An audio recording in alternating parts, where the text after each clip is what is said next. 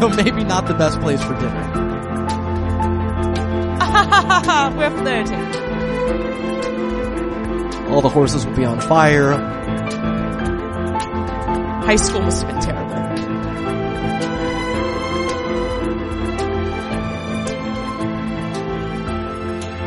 Welcome to Up Yours Downstairs, the podcast that's going to the kinema. I'm Kelly Anakin. And I'm Tom Schneider. We are properly married. I have to clean some shoes. You always say that, and then you never clean the shoes. No, they're pretty disgusting. Yeah, why are you like this? Who cleans shoes? Bates.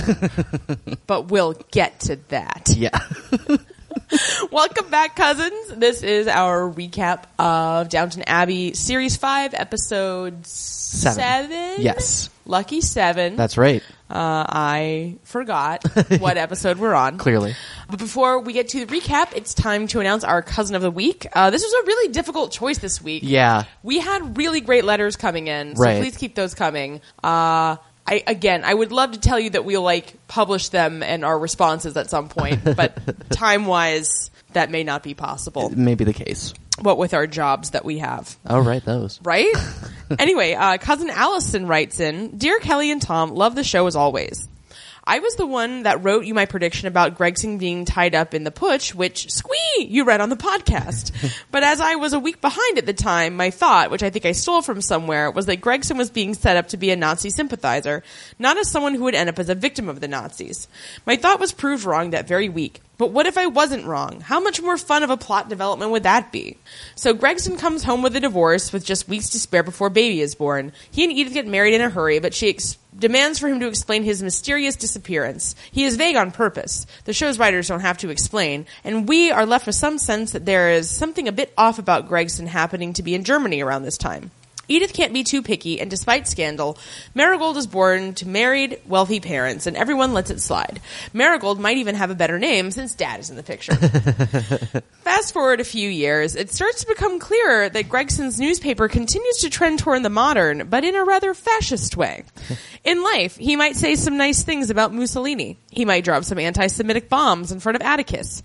He might start to refer to Edith's Jewish ancestry as problematic. We want to like him, but we start going, oh crap, he's a Nazi. Meanwhile, Edith, head over heels and so happy someone loves her, is willing to put up with him and might start saying some nasty things herself, giving us a new reason to love to hate her, instead of just feeling sorry for her. She could continue to look great, too, so we can admire her fashion and hate the words coming out of her mouth at the same time. Our couple can even become friends with the future king. It would be a really interesting if dark development for the show. As a bonus, no baby stealing and no pigs. Okay, so while I'm at it, I have 2 book recommendations. I was going to send y'all my copies, but then of course I can't find them right now to do so, nor can I find the mailing info for you or your Amazon wish list. Did you ever do one of those? So while I figure that out, here they are. They are both post-famine Irish history books written for a popular audience. You guys mentioned you were a bit weak on modern Irish history, but are really seeming to love it.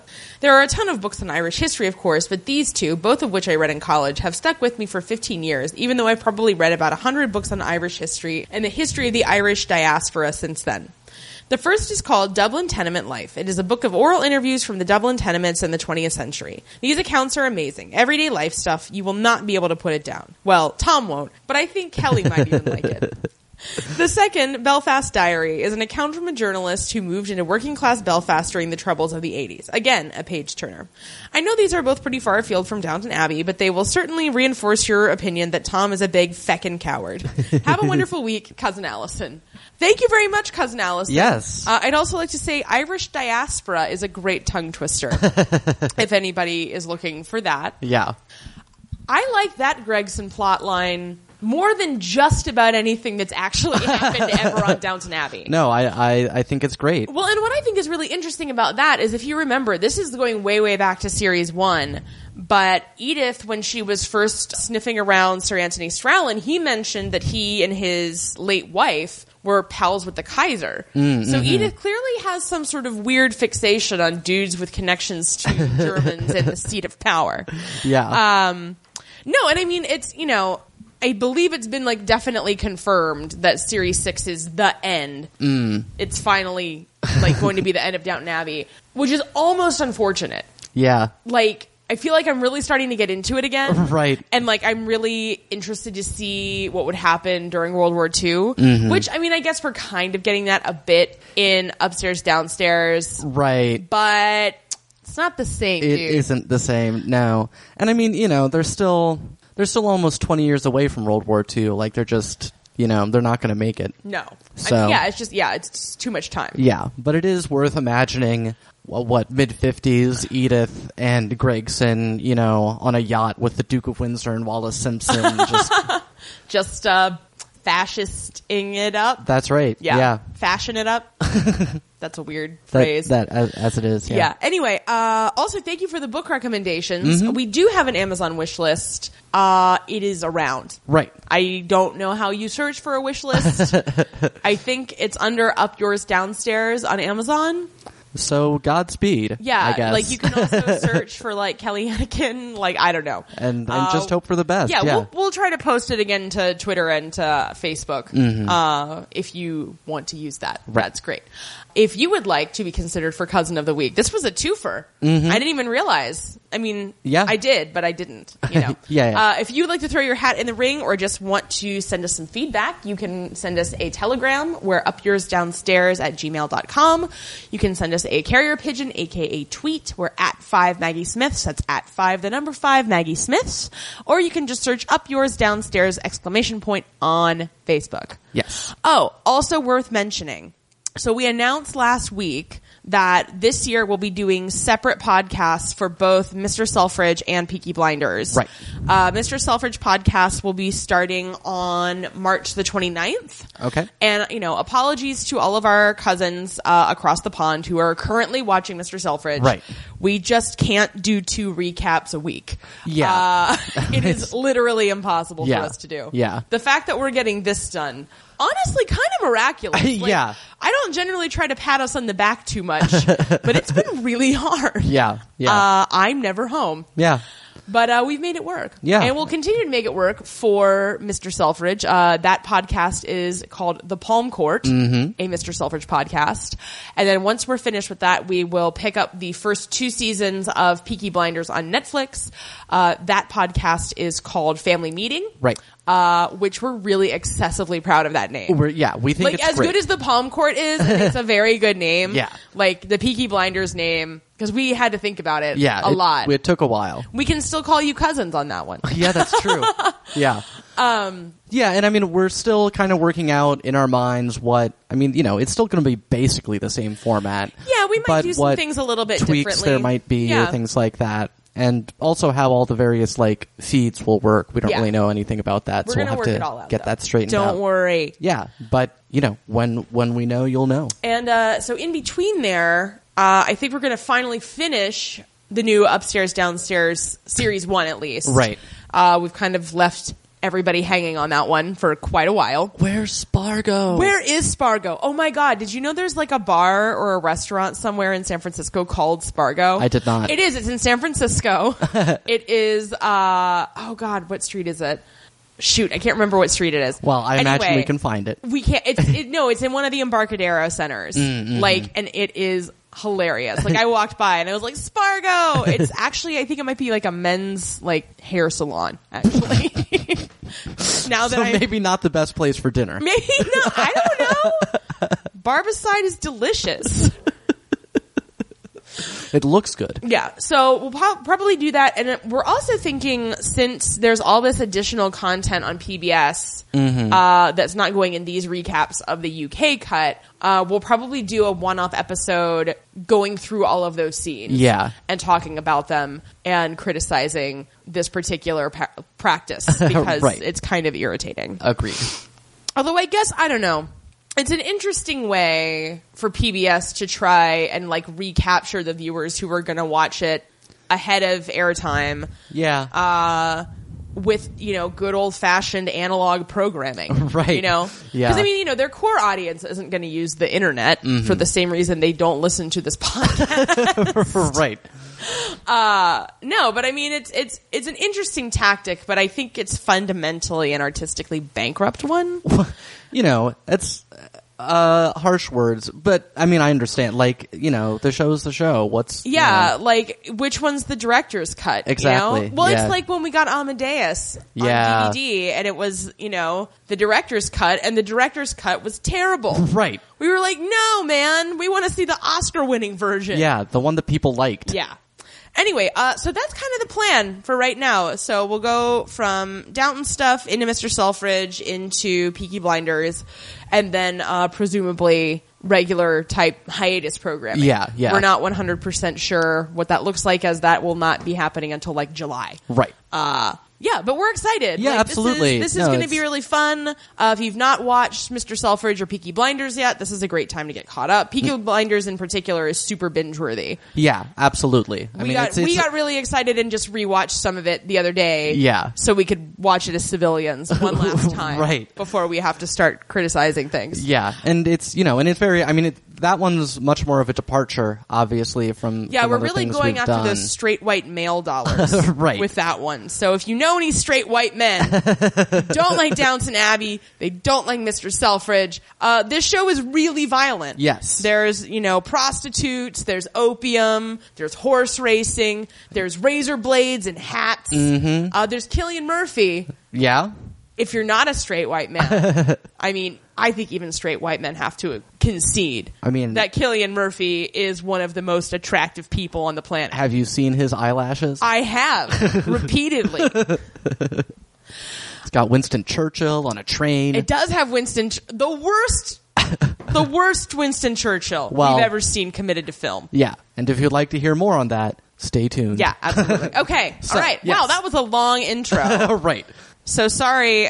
I'm not sorry. Yeah, no, there was useful information Yeah, in there. and we're excited about it. That's right. That's nice. Mhm. Okay, so now. Speaking of things we're excited about, Yes. this recap. Yeah, we love this episode. We really Let's did. talk about it. Okay. So we see a train pulling up to the station. Rosamund gets off and is greeted by the Dowager Countess. Rosamund is surprised that she would come meet her at the train. It's out of character, but the Dowager says that she is taking Rosamund straight to the house to get changed to go straight to dinner. Rosamund asks when Edith left, and the Dowager says she doesn't know precisely. They were all at that point to point. And Rosamund asks what they're going to say to people about this awkward scenario. And the Dowager says she's been up all night, and she's come to the conclusion that they have to tell McGee. Rosamund says that that's a betrayal, but the Dowager says that... Betrayal! You ruined my life! Betrayal! You're twisting the knife! Yeah, also... Betrayal! Betrayal, yeah!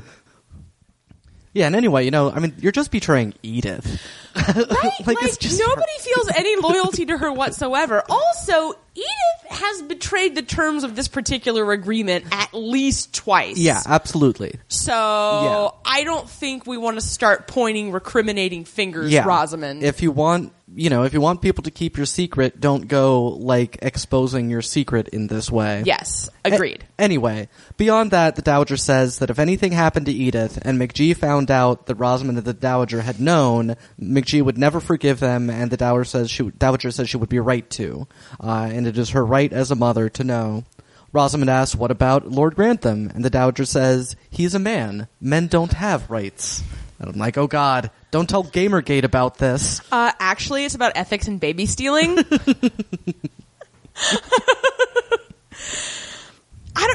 That's it.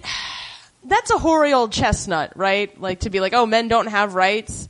It just strikes me as being a little bit, much for the Dowager to say. It maybe is. I get what she's saying, right? But it's also... But I think the point of it is more, it's a snappy way of putting it, but really what she's saying is she has no obligation to protect men's rights. That's fair. That they can handle, they have all the power, so let them worry about their rights. Yeah. And she'll worry about her daughter-in-law's rights. Yeah. That's all fair. Okay, whatever. Sure. Downstairs, Carson tells Mrs. Hughes that Rosamund is coming. Hughes says that it really sucks that they've got guests to deal with Edith suddenly disappearing. Right. And Carson says they couldn't put them off without explaining, and Mrs. Hughes correctly points out it's going to be a funny evening. Not funny ha-ha, funny oh. In the library, McGee says that they still don't know anything. Branson says that they know that Edith is in London from the station master. That's where she bought her ticket to to King's Cross, in fact. Oh, well, she's clearly at platform 9 3/4. Right, which is going to make it difficult to find her. Edith really is like the house elf of this show. Somebody throw a sock at her. Set her free. Lord Grantham asks where she could be hiding, and then as the camera pulls back, we see that Gilly Blake and Maybelline Fox are all also there. And I'm like, so Gilly's like, so should we leave? But Mary says that it doesn't matter because they've got Dickie Merton and the Cinderbees coming over anyway, so they might as well stay. I feel terrible for adult men who can't get shit of the name Dickie. Yeah. Like, come on. Like, Yeah. Dick is bad enough. Yeah. But Dickie? Like, you're an English lord. You know, do something about it. Pass a motion. That's their Achilles heel, man. Ridiculous sounding adult names. Yeah, Dickie, Shrimpy. God. High school must have been terrible. Yeah. Just lucky Lord Grantham isn't called Bobby. Branson suggests putting off Dickie Merton and the Cinderbees, which sounds like a up-and-coming band. What, Dickie Merton and the Cinderbees? Yeah. Oh, man. That could be, you know, because, like, there's Wizard Rock. Oh, right. There should yeah. be Downton Rock. We already have, what is the name of our fake Downton band? Right. We had one. Yeah. It's like purple colored hat or whatever. Yeah. You know? Yeah. We've got emails about it somewhere. Yeah, we'll figure it. Don't worry, guys. Yeah, sorry. We really need an intern at this point just to manage the mythology of this show. Right. It's kind of ridiculous. Yeah. We need our very own Alistair Bruce. We do. We need an downstairs oracle. We need it to measure the distance between our beverages. They're fairly close. Anyway, Rose says that Dickie Merton and the Cinderbees are looking forward to coming. She really doesn't want them to cancel because she wants to see Atticus. Uh-huh. Mary's like, you're looking forward to it. And she's right. I doubt the Cinderbees are, that excited. Like, I think they're... I don't think they're dreading it or anything. The Crawleys are persons of interest to them. Yeah. Like... I'm just saying, if they got put off and, rescheduled, they'd be like, that's a good point. Fine. They'd probably be like, oh, good, because, that point-to-point really ripped up the lawn. Gotta go out there and replace all the divots. Personally. So Lord Grantham says they just have to act like Edith has gone to stay somewhere. They don't know where or why or when. And again, why are they having this whole conversation in front of Gilly? Yeah. Like, for some reason, I'm less bothered that Maybelline Fox and Blake are there. Well, they're people of the world. They are people. They're not going to go blabbing about it, whereas Gilly's going to, trip into, a journalist. Right. And be like, oh, hey, Edith, gone. Nobody knows where. Oh, wait, don't tell anyone. Right. Was I not supposed to say that? I found it very confusing. Rosamund and the Dowager arrive, and Rosamund goes to McGee and says that she's sorry.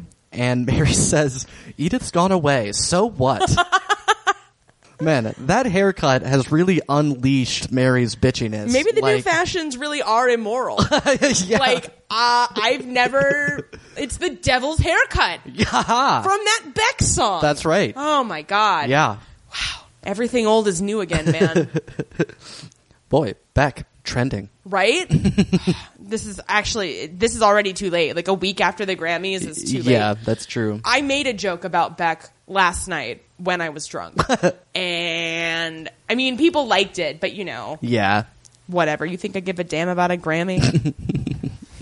Half you Kanyes can't even stomach me, let alone stand me. Blake suggests going for a walk with Gilly and Maybelline Fox to avoid this increasingly awkward situation. Maybelline Fox says that Gilly must know the gardens pretty well. He knows Mary's garden, I'll tell you that. Mm-hmm. How green is her valley? The Dowager suggests that she and Rosamund also take some air with McGee. Lord Grantham understandably asks why, and the Dowager says, when I say we need some air, we need some air. McGee's like, all right. She tells Mary to look after the children when they get there, and Mary's like, oh, I usually just look at them. I suppose I can continue doing that.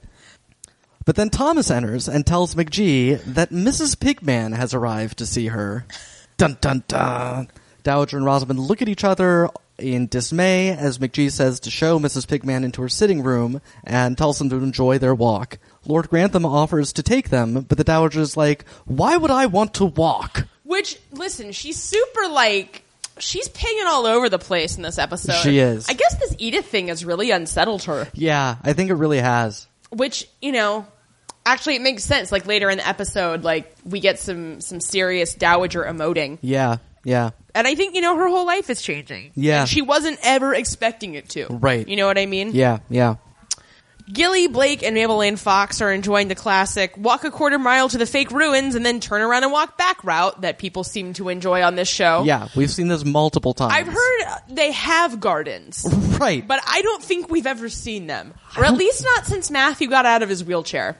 Yeah, maybe then. I feel like Mary used to bop around with him in the gardens. Right, because I'm trying to think. I guess we saw gardens like in Scotland, I think. But Maybe. I don't know. Yeah. I Anyway. remember when they were going to like move into that smaller house. Oh my god, yeah, Downton Place. Yeah. Anyway, Mabel Lane Fox says she's going to go in and change. And I'm like, you've been gone for like 5 minutes. Like, I don't understand Right. what's happening here. Yeah. Gilly says he'll see her at dinner, and she says, not if I see you first. We're flirting. And then Blake speaks for everyone when he says he can't understand why Gilly would prefer Mary to Mabel Lane Fox. But Gilly says he can't break it off with Mary because, suffice to say, it wouldn't be honorable. Because I'm the most obvious person in the world. Right. Gilly. Yeah. God. I'm starting to think that the Gilly that Jack Donaghy talks about on 30 Rock Yeah. when he was a grade A moron is this Gilly. Yeah. That guy can eat my poo. Blake's like, isn't it up to Mary whether or not it's honorable? Like, she has told you repeatedly to take a hike. Yeah. But Gilly says it's not really what she wants, and he asks if, you know, what with her devil's haircut, she looks like someone trying to lose a suitor. Blake explains that Mary's instinct is to hold every man in thrall, but her wish is to break up. Gilly is not convinced by this, and Blake wishes he would be. As do we all. Yeah, because it's like, Blake, like Gilly, she's not even thinking about you anymore. Yeah, she's just not that into you. She really isn't. Yeah. In the boot room, Bates tells Anna about In the boot room. In the boot room. Bates tells Anna about a letter from a Mr. Brooke, who was apparently one of their tenants. Oh, that guy who married Meg March? Yeah, that's the one. And he's got a new job, so they need a new tenant for their house that they have in London that we'd all pretty much forgotten about. Anna says not to be ungrateful about the hassle and that she blesses Mama Bates every day for leaving them that house. When you have property, you have choices. Anna suggests asking that they ask for some time off. Shouldn't be a problem. Nope, can't imagine. I mean, what are they all up to now at this point? Like 8 weeks of paid leave? And Yorkshire estate crumbles under weight of too much vacation. It's just a picture of Edith like buried up to her notebooks. We're not sure how it happened. One day it just started and it never stopped. It started with a bunch of filthy shoes.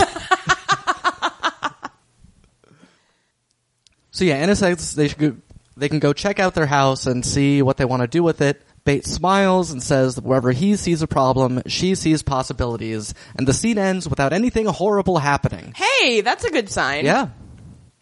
Up in McGee's room, she asks the Dowager Countess and Rosamond if they both knew about Edith's predicament. Mrs. Pigman said that Rosamond went to see the child, and Rosamond admits that and says Edith didn't want her to tell McGee. McGee realizes that this all explains the bewildering trip to Switzerland that occurred last season. Yeah.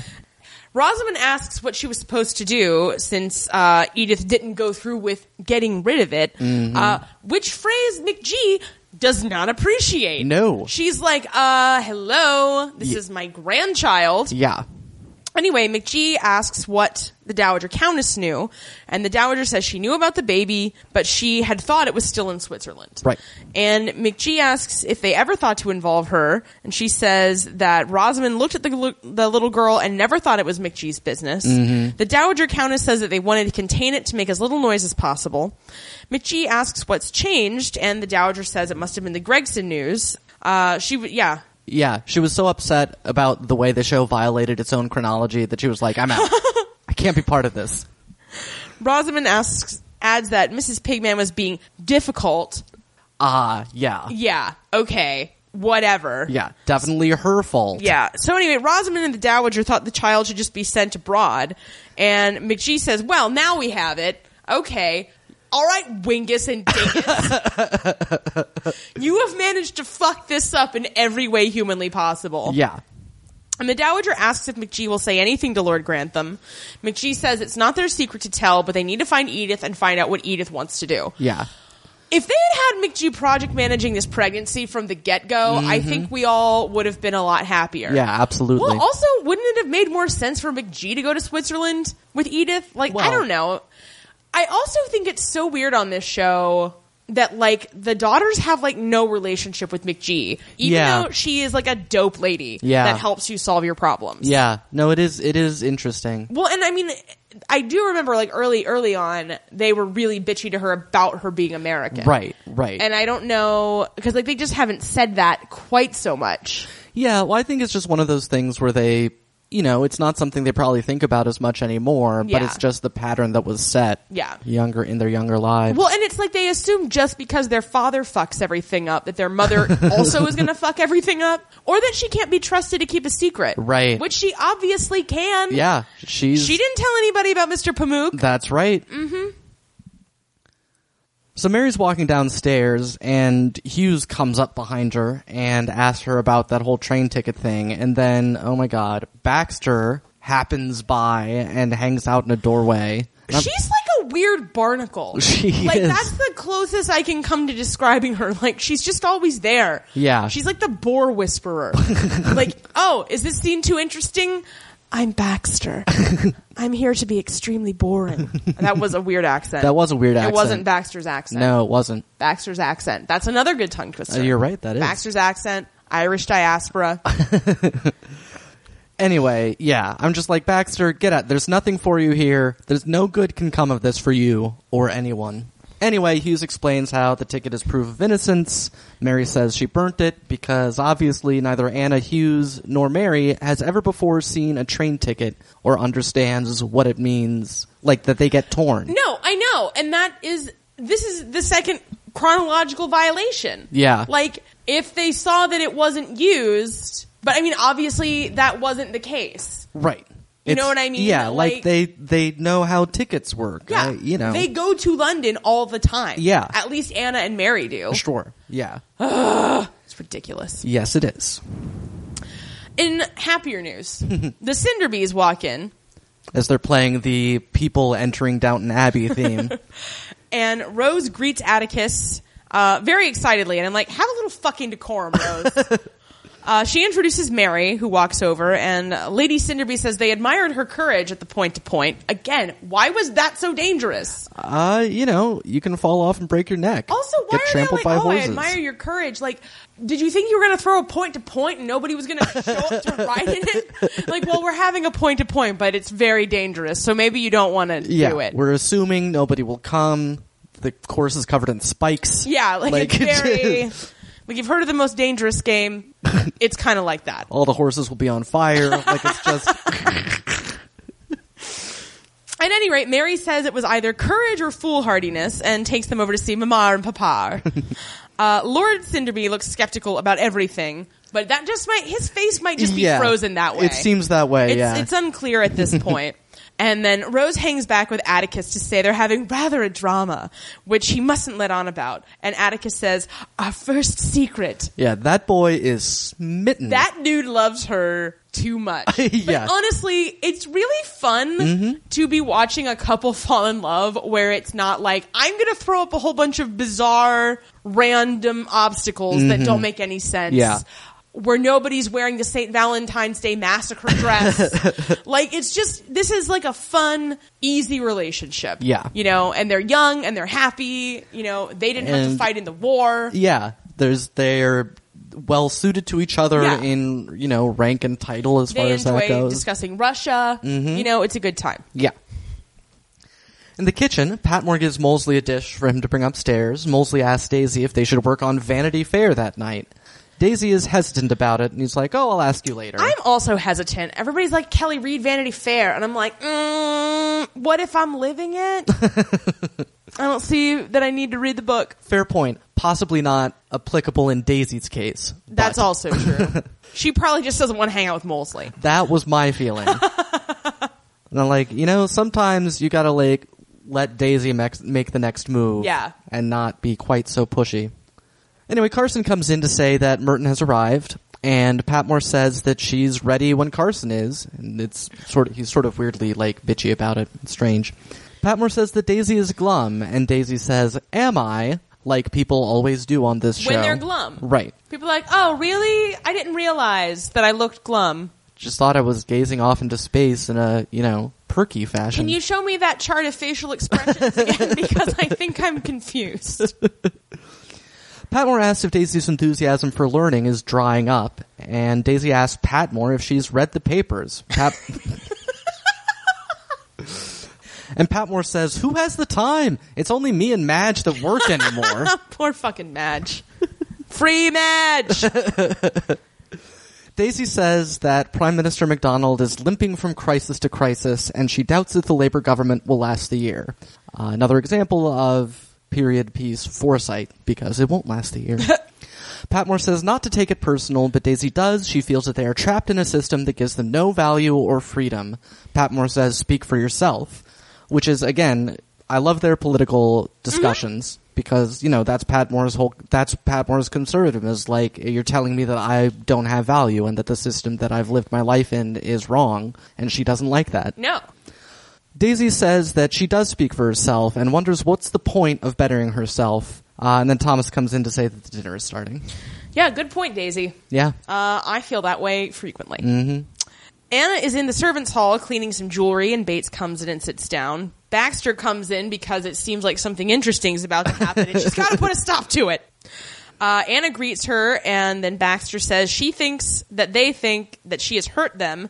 Anna denies it, but Baxter's sure. She says she gave the police nothing that would stand up, and then Bates asks why she said anything. And I'm like, are you unaware, after having spent a stint in murder prison, how police work? Yeah. Like, if they want to make you answer questions, they can. yeah.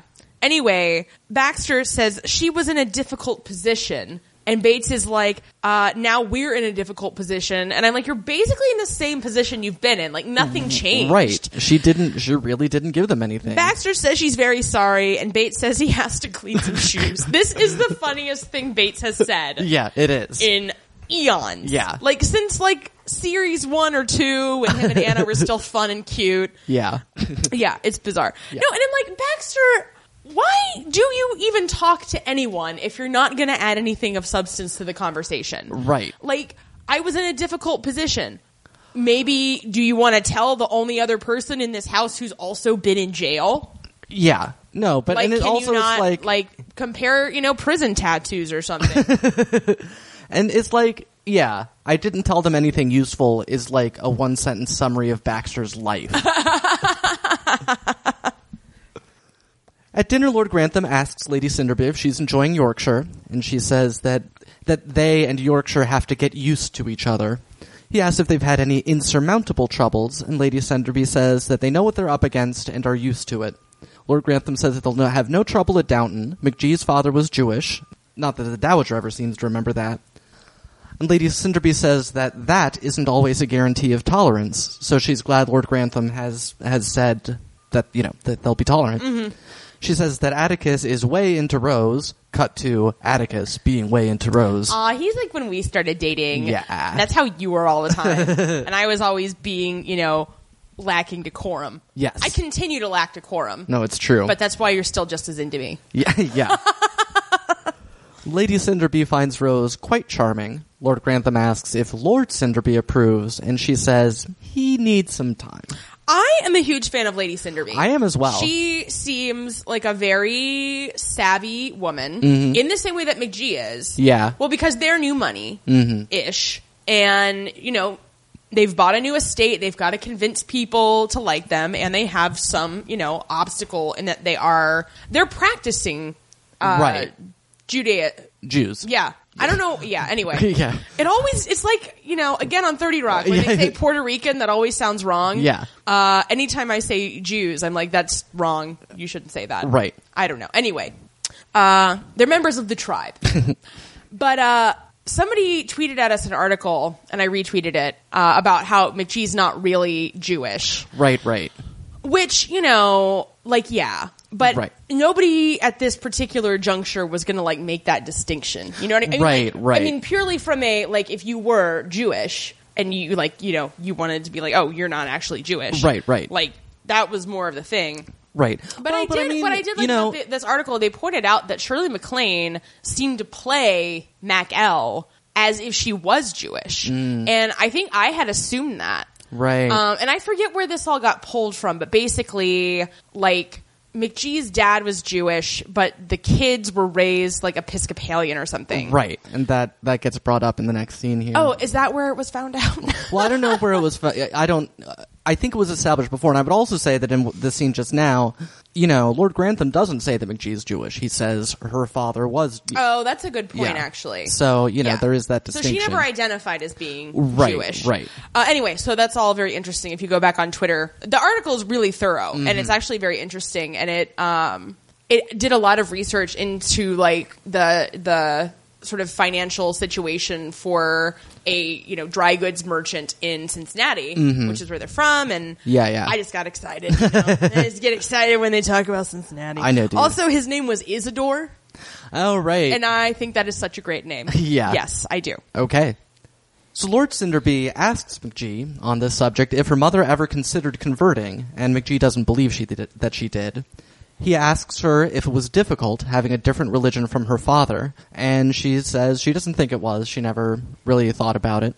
He asks if she was ashamed of her father, and McGee points out that they never changed their name. Nope. Unlike the Aldridges. Yeah. Boom. Take that, Cinderby. Yeah, and Lord Cinderby is like, okay, touche. He says it was his grandfather's decision, and he had considered changing their name back, but the family felt that they were English and wanted to stay English. That's gotta be tough. Like, if your family changed their name generations prior. Yeah. Like, you know that they did that, but it's just like, it's a hassle. Yeah. I didn't even want to change my name when I got married to you, and I didn't. Right. Because, like, that's a lot of paperwork. It really is. And I don't care. You know? Yeah.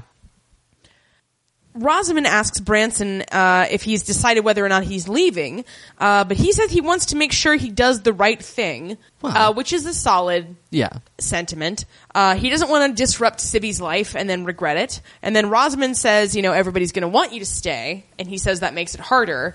I continue to not understand why he wants to leave in the first place. I agree. At this point. It doesn't feel particularly motivated. No, I mean, he doesn't seem unhappy. No, he seems to enjoy his job. Yeah, Sibby seems to be doing very well, as, you know, shown by her, you know, constant winning of cutest baby. Her awesome run of dominance. Yeah. No, so, I mean, and plus, I haven't heard anything about, God, what is his name? The actor who plays Branson. Leach? Yeah, Alan Leach. Yeah. I haven't heard anything about him leaving. Yeah. Like, all I've heard was that he and Cumberbatch were talking shit about Downton Abbey. Right. Which, you know, seems like a precursor to him getting killed in some way. I don't know. Like, this is all leading up to some spin-off series with Branson in Boston. Starts a little bar, calls it Cheers. I'm so mad at you right now. No, and I mean, I don't know. I'm curious. Yeah. Because it's like, is he going to leave and then, like, come back?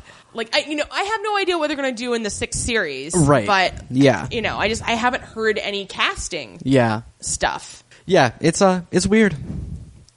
Atticus tells Rose that he heard that Edith had got had inherited Gregson's company, and she confirms that. He asks if somebody should perhaps then telephone the office to see if they know where Edith might be. Rose says he's clever. He says it seems rather obvious to him. And, yeah. Yeah, like, seriously, everybody, like, I love how anytime they're faced with a crisis, they all, like, their brains just turn to mush. They're like, durr, Edith gone. Yeah, like, if Atticus has come up with this... Where's she gone? If Atticus has come up with the solution, you should have come up with the solution. Yeah, because you know what? Atticus may be super into Rose, but he is a dumb dummy. Yeah. Okay? Yeah. Like, he is clearly a rich kid with a cushy job. Yeah. Okay? He's a real Gilly. Rose says that Lady Cinderby is hitting it off with Lord Grantham, but he says that Lord Cinderby is the tough nut. Rose says that her parents are the other way around. Shrimpy is nice, but her mother is the tough nut. And Atticus says, well, then we will crack them together. They are so adorable. They are. I kind of can't handle it. Gilly tells Mabel Lane Fox that it's strange how some people get married and they can't manage at once. Yeah. You're the only one. Like, you could have been married 2 years ago. Yeah. I don't know why you're complaining. Right. Mabel Lane Fox says that dogs barking and wrong trees spring to mind. Yeah. Which, boom, nicely done. A tree for Gilly. She says she's sorry if he feels like she's following him around, but she can't give up. They could be very happy. And Gilly asks if he won't be happy without her. Mabel Lane Fox remembers her mom saying that happiness is a choice. Some people select a course that only leads to disappointment. Gilly asks if that's him, and Mabel Lane Fox hopes not. And I mean, Gilly, listen... Yeah. Literally everybody is setting you up to be very happy. Yeah, yeah. Everybody in the world wants this to happen. So, you know. No, and again, what's Mabel Lane Fox getting up to in her spare time? I must know. I meant to mention this back when Gilly was talking to Blake, when he's like, oh, like, blah, blah, blah, honorable. And I feel like Blake wouldn't be like, she's smoking poles all over England. Like, what are you so concerned about, dude? Yeah. Like, yeah. This isn't before the war, man. No, it's not. Not at all. We all learned about oral sex from the French, and we're excited to do it.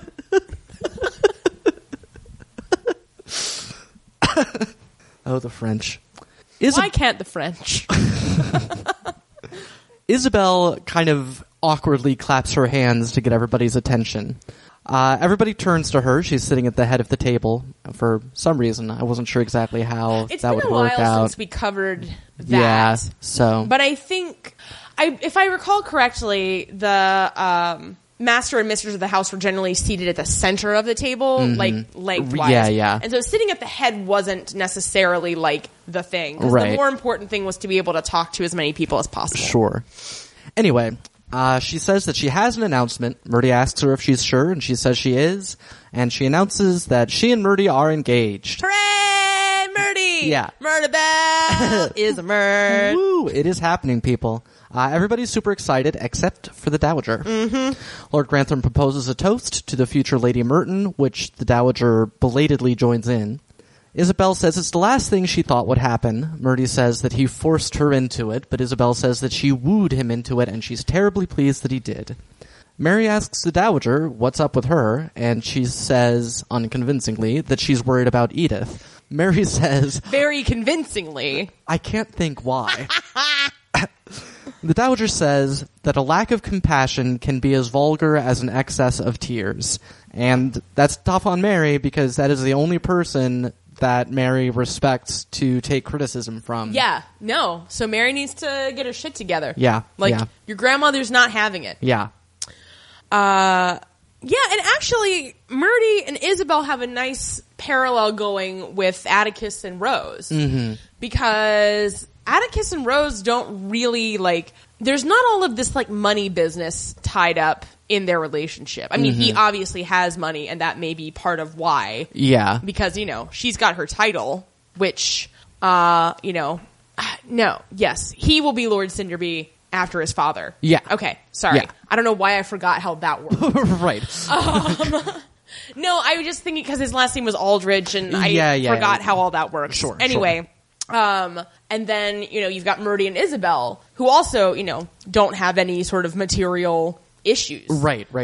So it's nice to sort of see this at both ends of the spectrum. Yeah. Well, and this show is doing such a great job showing, just the lives of older people. Yeah, absolutely. And the fact that, once you stop being, 25, right. you still are totally interesting. Mm-hmm. And I think it goes all the way through, even like with Mary and Edith. Like, yeah. They're women in their 30s now. Mm-hmm. Despite the show, I think, constantly trying to convince us that they're in their 20s. Right. But they might be late 20s. Very possible. Hang well, on, it's been 12 years. It's been 12 years, and Mary was 18? We think Mary was 18, which would put her right at 30. Yeah, okay. So then Edith's probably like 27. Yeah, that's probably true. Yeah, I can't remember how much time is between them. Yeah, me neither. Yeah. Anyway. Yeah. We're bad at timelines. Right. But we're still happy to criticize them. Down in the servants' kitchen, Molesley asks Daisy, so how about it? Shall we discuss the vices of Becky Sharp? That's an original pickup line. Hey, baby, you want to discuss the vices of Becky Sharp? Meow. Daisy says that she is tired and hurriedly leaves. Molesley asks what's up, and Patmore explains about the Labour government being in trouble. Patmore also says that Molesley wasn't so interested in Daisy's education when the Homely Liberal was around, and Molesley's like, oh, well, I wouldn't interfere with a professional. Patmore says Molesley's missed out on his vocation, and to tell Daisy, Molesley says that she wouldn't listen to him, and Thomas, who was in the room, says, well spotted. Oh, Thomas. Yeah. I hope you get something cool to do soon. I agree. And he suggests that they contact Mr. Mason. Hey! Yeah. And Patmore's like, well, that's actually a really good idea, Thomas. Molesley asks how they will get him to speak to Daisy, and Patmore will think on it. In the drawing room, McGee says she's sorry if she seems distracted, but she's very happy for Murdy. Murdy says he's planning to give a dinner for Isabel to meet his sons. Mary says she's met Larry, and Murdy says, let's hope she's forgotten about that. Yeah. If you will recall, this was shortly after Sybil and Branson came back to Downton. Correct. And that guy had a boner for Isabel. That guy had a boner for Sybil and got really snotty about it at dinner, and Branson got mega drunk, and they basically almost had a fight. Yeah. It was awesome. Yeah. But nonetheless, not something that they want to revisit. Mary says that they should have the dinner at Downton to save the expense of finding another set to use. Yeah, clever. And she says that Murdy's her godfather and Isabel is the grandmother of her child. I like how she says she's the grandmother of my child, not my mother-in-law. Right. So it seems only right that they should throw the party. And I'm not totally sure that it actually makes any sense. Yeah, it's a bit of a reach, but they, Now, let's go on a walk out to those ruins. McGee says, of course, and Murdy says she's very kind. Which is true. At the card table, Maybelline Fox tells Gilly that she wishes that they didn't know about, the drama behind the scenes. Gilly says that she loves other people's secrets, and she says not anymore. He tells her that he can't say why he can't leave Mary, but she would understand. Again. I do not think she would. I don't think she would. I think she would be like, wait a minute, so you banged her, and then she was like, bye. She was like, stop doing that. And you thought you should keep doing that. Yeah. I don't think Maybelline Fox would have any sympathy for this situation whatsoever. Agreed.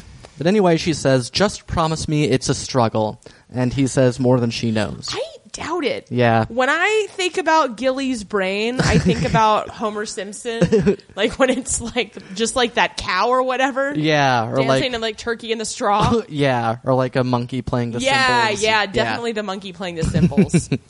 A fancy monkey playing the cymbals. Right, the one from Phantom of the Opera. Wearing a tuxedo. The Gilly of the Opera is here, and he won't leave.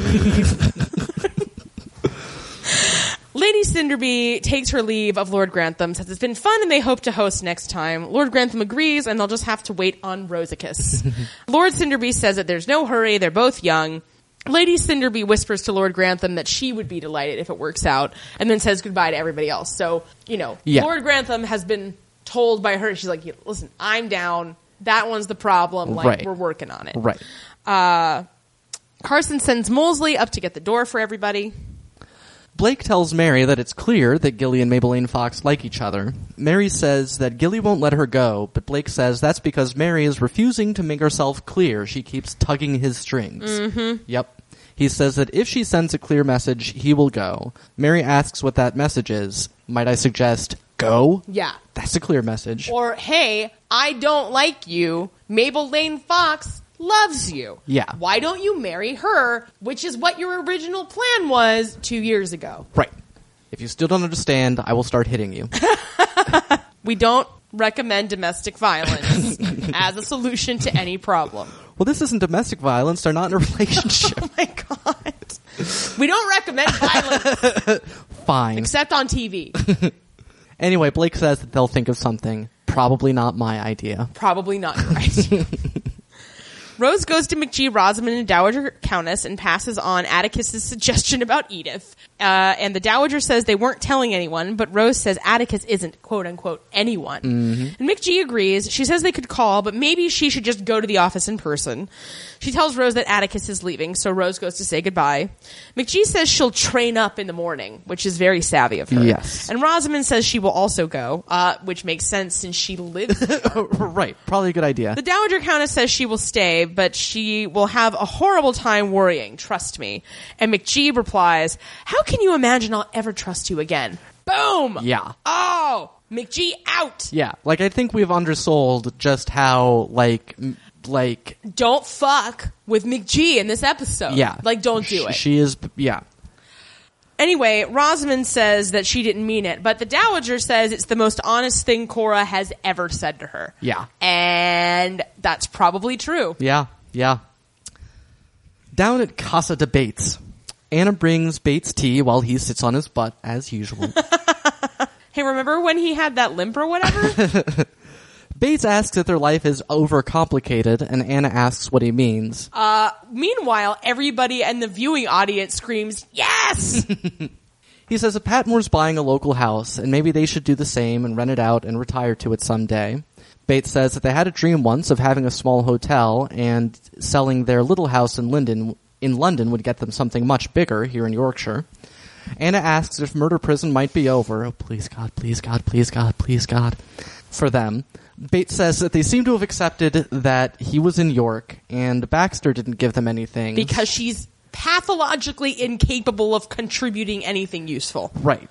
Which doesn't mean Bates is going to stop being a dick to her. Oh, no. So Anna says that they can plan their future again like normal people.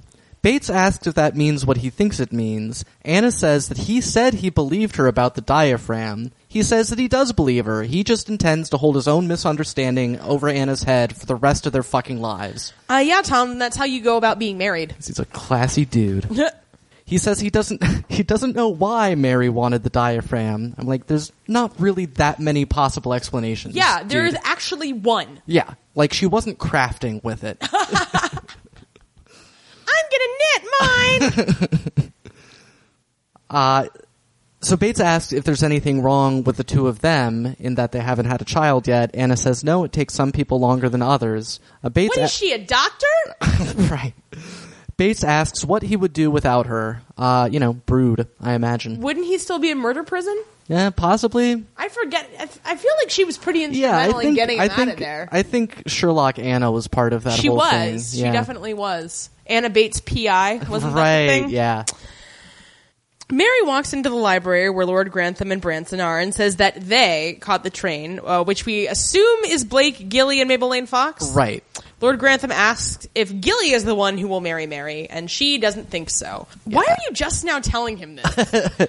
Anyway, Lord Grantham asks about Blake, and she says that Blake decided not to marry Mary before Mary decided not to marry Blake. Right. Lord Grantham says he doesn't suppose she's interested in his opinion. She agrees and then suddenly remembers that she had to go see the Dowager Countess. So still the devil's haircut going on there. Lord Grantham laments to Branson about missing out on Gilly as he strokes Isis, who he says is really not herself, but then asks Branson if he's got any marriage prospects himself. Out of yeah, very much out of nowhere. When did you become Yenta, Lord Grantham? Since when have you cared? Now that the entail is all settled, who gives a shit? Lord Grantham says they don't want Branson to be alone. And Branson says just someone who shares the family's values. Lord Grantham pretends to disagree by saying he wants him to be with someone who feels friendly toward them. Right. I hate this scene. Yeah. Well, let's just get through this. Right. Branson agrees and says he doesn't blame Lord Grantham for the homely liberal leaving. And he also didn't want to spend his life in a bare-knuckle fight with somebody who looks like a bare-knuckle. Lord Grantham says something's changed about Branson, and Branson says, yes, I finally got my period. Actually, he's written to his cousin in Boston for advice. Like, I would never write to anyone in Boston for advice. Yeah, all he's learned so far is that the Yankees suck. Lord Grantham says he's sorry if his bad manners were the cause of Branson, like, wanting to leave, which there was no cause, so... Right, yeah. Branson says the family are what they are, and he does love them, and it'll be hard to go. Lord Grantham says it'll be hard on both sides, and nobody cares. Right. Or yeah. I just don't see them pulling the trigger on this. Yeah. It just is, yeah. And it's just, again, you just don't feel it from Branson what this is that he wants or gets out of this. No, I mean, he used to have motivation, and this is completely separate from our, anti-Branson rabidity of the current year. But, like... when he was a chauffeur, he had, like, dreams of banging a rich lady. Yeah. And he did that, He married her. They got, jobs and stuff. Mm-hmm. He was going to be a journalist. Yeah. Like, whatever happened to that? I know, right? Edith is a publisher now. Yeah. Couldn't you write for that? What better, opportunity? Yeah, like, God, nepotism is a thing. If you can use it to your advantage, absolutely do that. Agreed. Don't work hard like the rest of us poor saps. Hear, hear. In London, a receptionist at Edith's place of business, we assume, tells McGee and Rosamond that she has no way of knowing if or when Edith will be coming in, and they close at 6. McGee says then they will wait until 6, and Rosamond adds that they will come back in the morning and stay there for as long as it takes until they get to see Edith. They're not good at this. No, not particularly. The receptionist asks if she could just give Edith a message. McGee says that wouldn't be good enough, as Edith walks out of her office with her head reading some papers that she's carrying. Edith also sucks at this. Right. Rosamond sees Edith and grabs McGee. And by the way, Rosamond in this is wearing the most ridiculous hat. Her hat looks like Germany rejected. And it's huge. Yeah, it's enormous. Like, does Rosamond have her own secret baby that she's keeping under that hat? Possibly.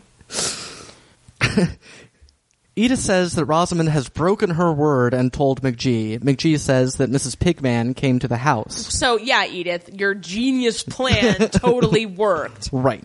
Edith asks what Mrs. Pigman wanted. McGee says that she felt that Edith had used her badly, a feeling that McGee shared. As do we. Yes. Edith says that she's not coming back. McGee says, let's not talk about it in the lobby. Rosamond invites Edith to come to dinner, and Edith says no. McGee says, well, in that case, fine. We will just discuss it right here in front of your new employees and give them all something to talk about. It's pretty great. Yeah. And Edith's like, there's a tea room at the end of the street. I wish it was the same tea room for Mr. Selfridge. I know, but then somebody would see them there. That's true. Somebody would, and that would be a scandal. Yeah.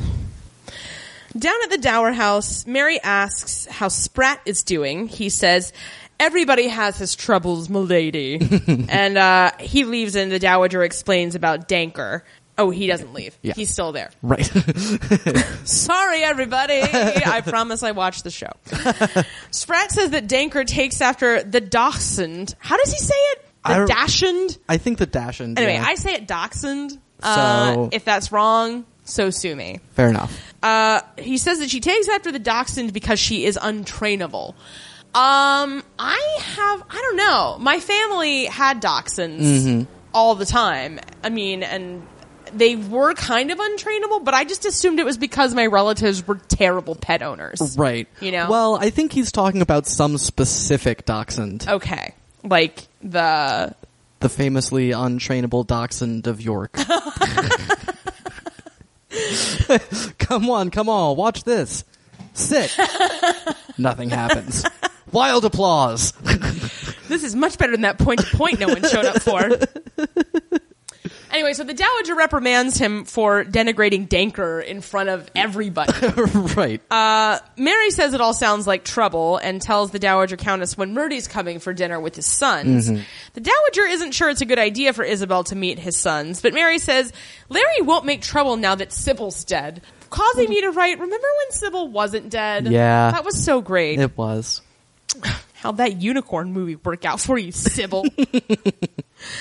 Oh my god, which came on HBO the other night, and it came on, and we were like, show me Lady Sybil, and there she was. Yeah. It was great. It was exciting. I watched it on mute for like a long time, and I have no idea what the fuck that movie is about. Fair enough.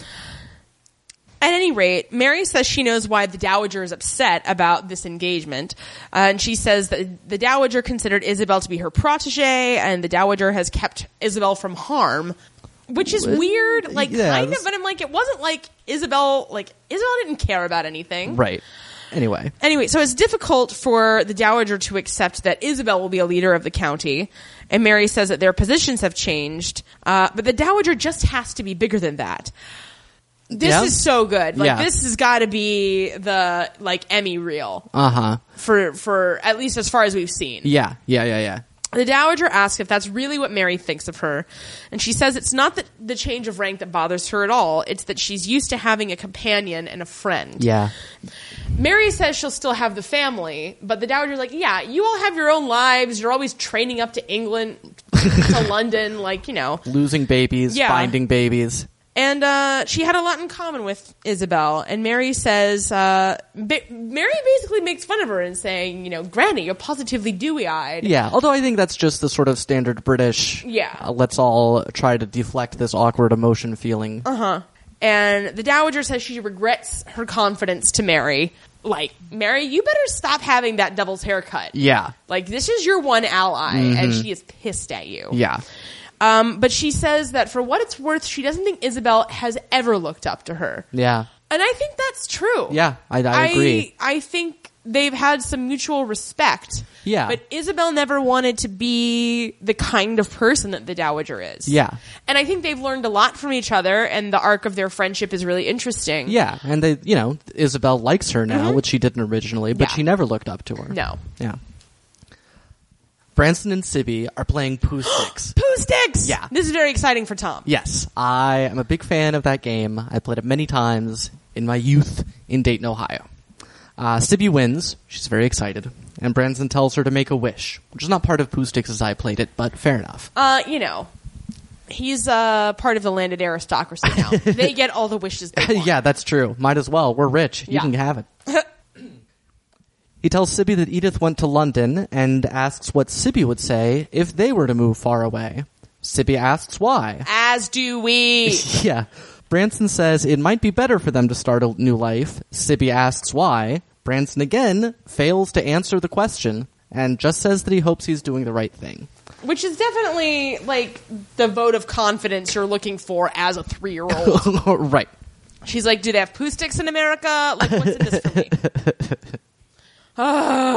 Baxter's into the servants' hall, where she tells Bates that she could swear the train ticket hadn't been used, and Anna says everything's moved on, and Baxter says she just wanted to be helpful, even though she's never been helpful ever in her entire life. Right, but it's a long-term dream of hers. Yeah. It's someday I'll help someone. Bates is still unaccountably being a dick to her for something she had literally no control over. Yeah, and that didn't affect them, so I guess maybe And that ultimately was actually Thomas's fault. Right. So let's actually move on and not just say that things have moved on. Yeah. So Molesley intervenes to say that Baxter's in a difficult position. And then Bates is like, oh, well, she keeps saying that. And I'm like, oh, are we ever going to stop talking about this? Yeah. Thomas comes in and asks Molesley to remove the bays from the tables. Bays being the felt topper for card playing, I assume, in this case. Also for billiards, but that generally is tacked on. Right. Bates says he's going up, and Anna leaves as well. And Thomas tells Baxter to ignore them. Baxter says she feels sorry for them, and he says to tell them about her thievery. She says she'd feel ashamed, which, again, Baxter. Yeah. Every problem you've had this season has been alleviated once you tell people about your thievery. Yeah. So maybe learn from your experiences. Yeah, for real. This has never worked out for you. No. Mary and Blake are talking on the phone. He has just learned that he is going to be sent to Poland for months as part of his government work. He asked her to come to London. She says she has plans in the morning, but he says he only needs her from around 7 because he has a cunning plan. She asks what she should wear, and he says, rags. We're going to the kinema. Did people really... Okay. I mean... Here's my thoughts on Julian Ovenden, who plays Charles Blake. So yes. he is also a vocalist. Yeah. He has his own album, right. which always cracks me up. Like, it's the kind of thing where it's like anybody, you know, who's ever been on Broadway, like, has an album that they sell, you know, at, like, the touring production that they're in. But I'm like, I just feel like they, you know, Julian Ovenden was like, no, I want to pronounce it kinema. I found out like 4% of people did that, and I want to be one of them. And Alistair Bruce is like, curse you and your accurate historical knowledge. Quit stealing my thunder, my oracle thunder. But yeah, we were delighted by him saying, rags, we're going to the kinema. I was mostly delighted by him saying kinema. I know. But also the rags thing, because Yeah. we've been saying that to each other a lot. We have been. Lord Grantham comes by as Lord Grantham comes by as Carson rings the gong. He says that he is worried about ISIS. And We are all worried about ISIS. Yes. He asks if Carson talked to Stapley, and he's apparently been having some kind of trouble getting hold of him. But Lord Grantham says he'll take ISIS down himself. Rose comes in and asks if the gong has gone. Lord Grantham says it just did, and he doesn't know why they're bothering to change, since it's just like the family. And Rose says not to let the Dowager Countess hear him saying things like that. Rose was having tea with Atticus in Ripon. Lord Grantham says that Rose doesn't want to rush things, but she says she does want to rush things, like Billy-O. Okay, I know I keep going back to this but dude, what happened to you, Rose? You used to be having weird extramarital affairs, and now you're saying things like Billy-O. Well, Just, she moved from a broken home into a God-fearing nuclear family, and one thing led to another. Man. Started wearing sweater dresses. She sure did, although I do like a nice sweater dress. I understand. I guess it's, you know, it's really kind of a trade-off, isn't it? I guess it is. Well, because I'm excited for her and this situation, you know? Right. Yeah, as are we all. It's all very cute and nice. Lord Grantham says that it's a big thing that she wants to rush into, and she says that he sounds like Lord Cinderby, who apparently has made it clear that he's not super happy about Atticus marrying a Shiksa. She needs to watch that episode of Sex and the City where Charlotte, like, does her, like, Jewish education in, like, a week, and then, like, is, like, super Jewish, and then her husband is like, yeah, I don't care about that. So, unfortunately, she does not have that option. She does not have that option. Sadly for everyone. He also says that Rose should write to her parents. And Rose says that her dad won't... She doesn't see why she should, because she knows that her dad won't mind, and she knows that her mom will hate anybody. So there's not much point in, you know, getting that official. But Lord Grantham says it is best not to pretend. Indeed. At the tea shop, McGee asks where Marigold is and if she can see her. Edith very bitchily says no. Yeah. I'm like, you know, McGee's been the only person who's been nice to you in this whole situation. Mm-hmm. Edith says that she was thinking about going to America. Rosamund says that's ridiculous. And McGee is very annoyed by that.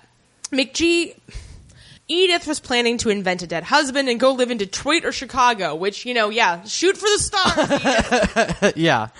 Aim high. But she doesn't want the magazine to be ruined, and she wants Marigold to be brought up English. So she might make Marigold her orphaned godchild.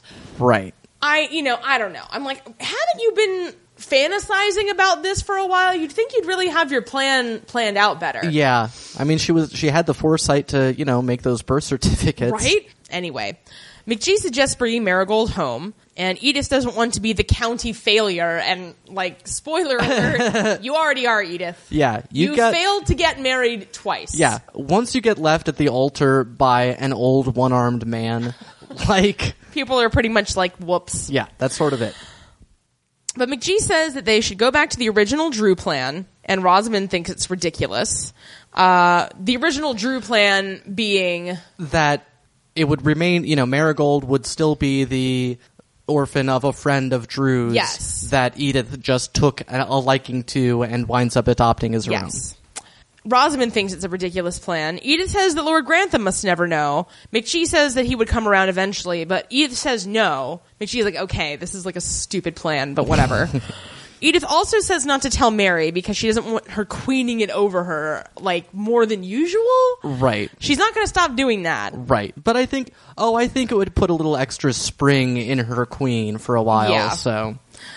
McGee says, okay, whatever. Everyone that doesn't know already will get the pig farm story. Rosamond asks how they plan to execute this insanity. As opposed to all of Rosamond's plans, which have gone flawlessly. Yeah, they've been really good, especially her hat. Edith says people adopt babies all the time. I'm like, do they? No, it's not that common. Anyway, we're not trying to cast aspersions No. on adoption. Not we're at all. just saying nobody else on this show has adopted anyone. Right. Just, that is know when they know. McGee says that she will call the Pigman, and then Rosamond asks about Mrs. Pigman, and Edith says to let Pigman handle her because he's so good at that. And why are you being so mean about her? I know. All she has done is be like, why are you insane rich person? Right. Which She is a is- completely legitimate response to this entire thing. She has been attempting to protect your baby from what seemed to her like a crazy person trying to destroy that baby. Yeah. And, you know what? Guess what? Good news. You've succeeded. Although I will say, now that she's decided to, like, definitively, yes, steal the baby, I feel way more charitable toward her. Oh yeah, that's definitely Like, the fact that she's made this choice, and, like, now the healing can begin. Right, And I agreed. can maybe stop being so angry at you. agreed. There can be we can at least ratchet down the amount of lying that's going on. Oh, yeah. Now they'll just be lying to strangers, which Well, and everybody Lord Grantham. and Lord And Grantham. look, if you're not lying to Lord Grantham, you're doing it wrong. McGee says that the pigman will come down to the station, take the baby, and then they will discuss the fake situation with the family, and then Edith will go to Pig Farm, pick up Marigold in broad daylight, and bring her back to Downton. The tea shop lady comes up and says, time to call it day, ladies, because she is in a production of Oliver playing Bet. That's why she has to go. I Rehearsal know. starts in 10 minutes. It's a fine life. Rosamond couldn't agree more. And I'm like, Rosamond, Yeah, you what need is- to take a hit. Yeah, I don't even know what's going on Man, with Rosamund you in this make scene. Isabel look like a grade A meddler. Like, when Rosamond tries to meddle, everything gets fucked up. Yeah, that's true. Just like when she let Hildy paint her parlor black. In the servants' hall, Anna says she's going with Mary to London. Something's come up, and she doesn't think she'll have time to look at the house while she's there. Molesley, Why does she have to go to London with Mary to go to the frickin' kinema? she has to change Mary's rags.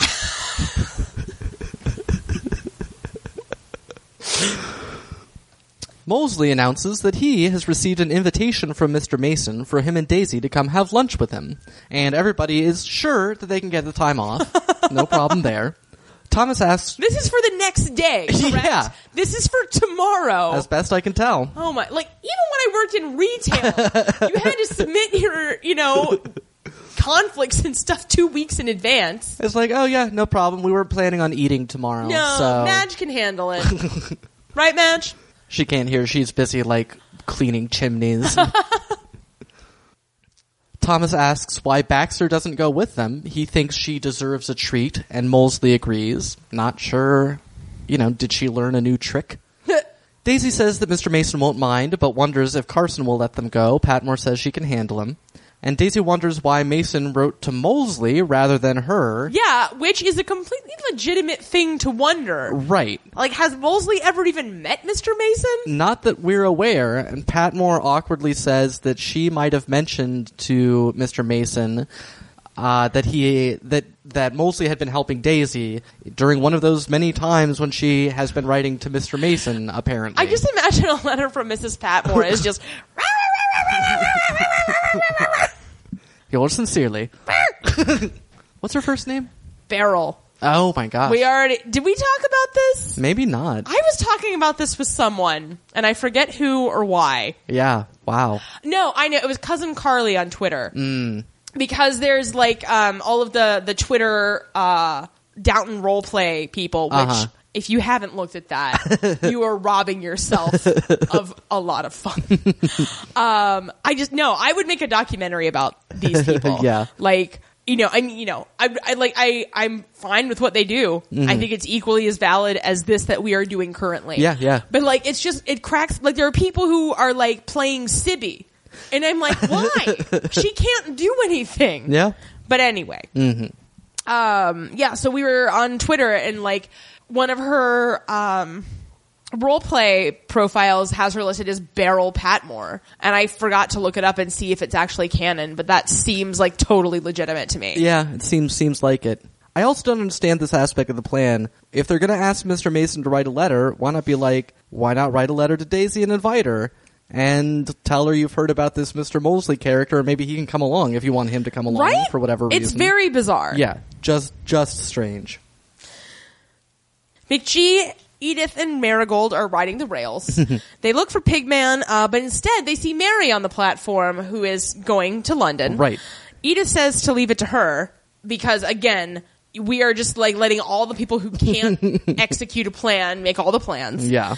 But she calls Pigman to help with McGee's suitcases and then tells him to stay on their carriage in the train and take it to the next station and then come back. She'll pay for it. And Edith watches Marigold go, and they all walk up to Lady Mary. Yeah. And Edith says, she just wanted a day or two in London. And Mary says, I thought so all along. By the way, I don't care about any of this. Anyway. Sorry, were you gone? Yeah. Meanwhile, Anna saw the whole Marigold switcheroo go down. Yeah. Mary explains that she's going to London, and then McGee says not to forget about dinner with the Murdys because they need to protect Isabel from Larry. Mary doesn't think he'll try anything. McGee says, have a lovely time in London. Mary's confident that she will, and then McGee says, that was close. She does. And I like how everybody's like, this Larry fellow, we've only met him once, and he was a real dick then, but I can't imagine that he'll be a dick this time. People never change. Yeah. The Dowager, Isabel, and Murty are having lunch. The Dowager is not sure if she's met Murty's younger son, and then they talk about Larry. And Murty says that Larry was very fond of Sybil. And Isabel says that they should just not mention the previous meeting, which is, standard British custom. Murty says that he's lucky to have Isabel, and he can't wait to see her again, and then Spratt sees Murty out. Isabel says that Spratt is still down in the mouth, and the Dowager's like, yeah, Dankergate's still going on. Isabel thanks the Dowager for being generous regarding Murty, and the Dowager says that it's too late to stop it. Which is very rude. Not generous. No. Isabel asks after Corrigan. The Dowager hasn't heard anything new, and Isabel asks if she will receive the princess when the princess arrives. And the Dowager says she's still got plenty of time to plan how she will handle that. And then Spratt suddenly bursts in and announces that he is resigning. He has suffered all he can and can take no more. He leaves, and the Dowager says, typical Spratt. Yeah, don't let the Spratt hit you on the way out. He says that if he'd really meant it, he would have given his notice quietly so as to get a good reference. But this is just him being a drama queen. Isabel asks if she will forgive Spratt, and the Dowager says anything rather than find a new butler. Yeah, except maybe you could find one that gets along with your maid since you already had to get a new maid. But, I don't know. Still, I'm sure it's an annoying process. At any rate, that brings us to the first of our two recurring segments, Tom Repeats History, in which Tom will repeat some history. So take it away, our Cantonese connoisseur. Thank you. You're welcome. We got to that. I hope everyone else enjoys that. Well, as much as we do. We ain't stopping. Apparently. Yeah, yeah. If you all hate it, let us know, because this is a little bit of extra work every week. No, I just meant the intro. Oh, okay, you do mean the intro. Yeah. I meant mainly how I just say your name 17 times. Right. Yeah, so for my segment this week, I had a bit of trouble. I was going to try and figure out something about, journalism or, in particular, women publishers. I mean, because Edith isn't just the editor now, she's the publisher. And I'll tell you, doing Google searches for women publishers, it's like crickets. Yeah. There's, nothing that I can find. In the time period or just in general? Just in general. Wow. I mean, Katharine Graham published the Washington Post for a while, so that's obviously a very high-profile one. But there's not much beyond that. And it's, you keep finding all these things of publishers of women's magazines and things like that. So I'm sure there's some out there that I just wasn't able to track down, but I wasn't able to track it down. So, I decided to take a look, and this was actually a suggestion from a cousin, I believe. Yeah, this was from cousin Mrs. Grant. Yeah, that I take a look at Hong Kong in the 1920s, where the princess currently is, and get a sense of what that was like. So, I mean, what I can tell you is, I doubt the princess liked it. Yeah. It was, for one thing, it was a real hotbed of various kinds of radical politics of the sort that she was fleeing. Because it was this British territory, it was very convenient for radicals who, if things got too hot on one side of the border, could kind of slip over, depending on, the politics governing, who was in charge in that area of China. Sometimes they were cool and sometimes they weren't. Because this was this whole time period, and it was basically the 50 years that they went from the end of having an emperor to finally eventually having communism, where things are just really complicated. There was the Kuomintang, which was Chiang Kai-shek's sort of nationalist movement, and that was at this point still allied with the communists, and that was always shifting back and forth how much they were allied with the communists and how much they were rivals. But at this time they were pretty well allied, so the communists were pretty safe in this area because this was a Kuomintang stronghold. Though there were still warlords up in the north running things, and the communists would not have been welcome there, but they were down in Canton and Hong Kong. So they had a lot of labor strife during this time period. They had a strike in 1920 and then another one in 1922 of all the seamen and dock workers, which, being an island nation that had essentially no natural resources, it's incredibly rich because that's where all the taxes were levied on trade. But they didn't have anything on the island, so when the shipping shut down, it was like a serious problem. And so they won the strike. But both those two strikes were basically just sort of standard, we want more pay and better conditions strikes, because the population of the Hong Kong was growing drastically. It went from 500,000 at the end of World War I to 1.5 million at the start of World War II, which among other things led to inflation. Things kept getting more expensive, and that's why I had these strikes. But in 1925, there was a much more serious strike that was a general strike against British imperialism in general. And this was, this was on that borderline between strike and, revolution. Mm-hmm. And it's really weirdly hard to find much about this strike on the internet. The Wikipedia article is very bare bones. Was it odd. A stub? It wasn't Could quite. Could you add to it? I mean, I imagine I could have if I knew anything to add. But, and what's particularly unclear is it seems to have been very, thorough and effective. I mean, in Hong Kong, Britain had to loan them $3 billion during it just to keep them afloat. But I can't figure out I guess it just sort of faded out at some point. It's not clear why it stopped happening, because it did, but I can't find out why. So that's just a little odd. and all that money they were getting on taxes, a big chunk of that, still around 15% at this time, still opium, duties on opium. Fantastic. Yeah, so great. The one really interesting thing that I liked, and we'll try to remember to put up the link to this, was sort of a reminiscence, a memoir by Barbara Anslow, who moved from Scotland to Hong Kong at the age of 8 at some point in the 20s. She did not like it at all. She hated the climate and the bugs and everything else like that. And it's really interesting in just getting a sense of, she describes 2 games that they would play, one of which was basically rock, paper, scissors, which she explains in great detail that nobody would have heard of this. And then another one that I had never heard of that she barely describes, because it's everybody knows this game. And it was so that's just kind of funny and just this historical point of view. My favorite thing about it was a poem that she wrote shortly after arriving in Hong Kong. It goes like this: "Where the sun is hot and the earth is dry, and babies wander about like a fly, is my dwelling place for quite a few years. If I stay much longer, I shall be in tears. It's the dirtiest place I've ever seen. There's no grass like a lovely green. I'd rather be back in my home in the north and go for a sail on the River Forth." That's a very bleak but technically accomplished poem for an 8-year-old. Agreed. And so I would also add, Branson, you better make sure Sibby doesn't end up writing a poem like this at some point. Yeah, that's a good point. Yeah.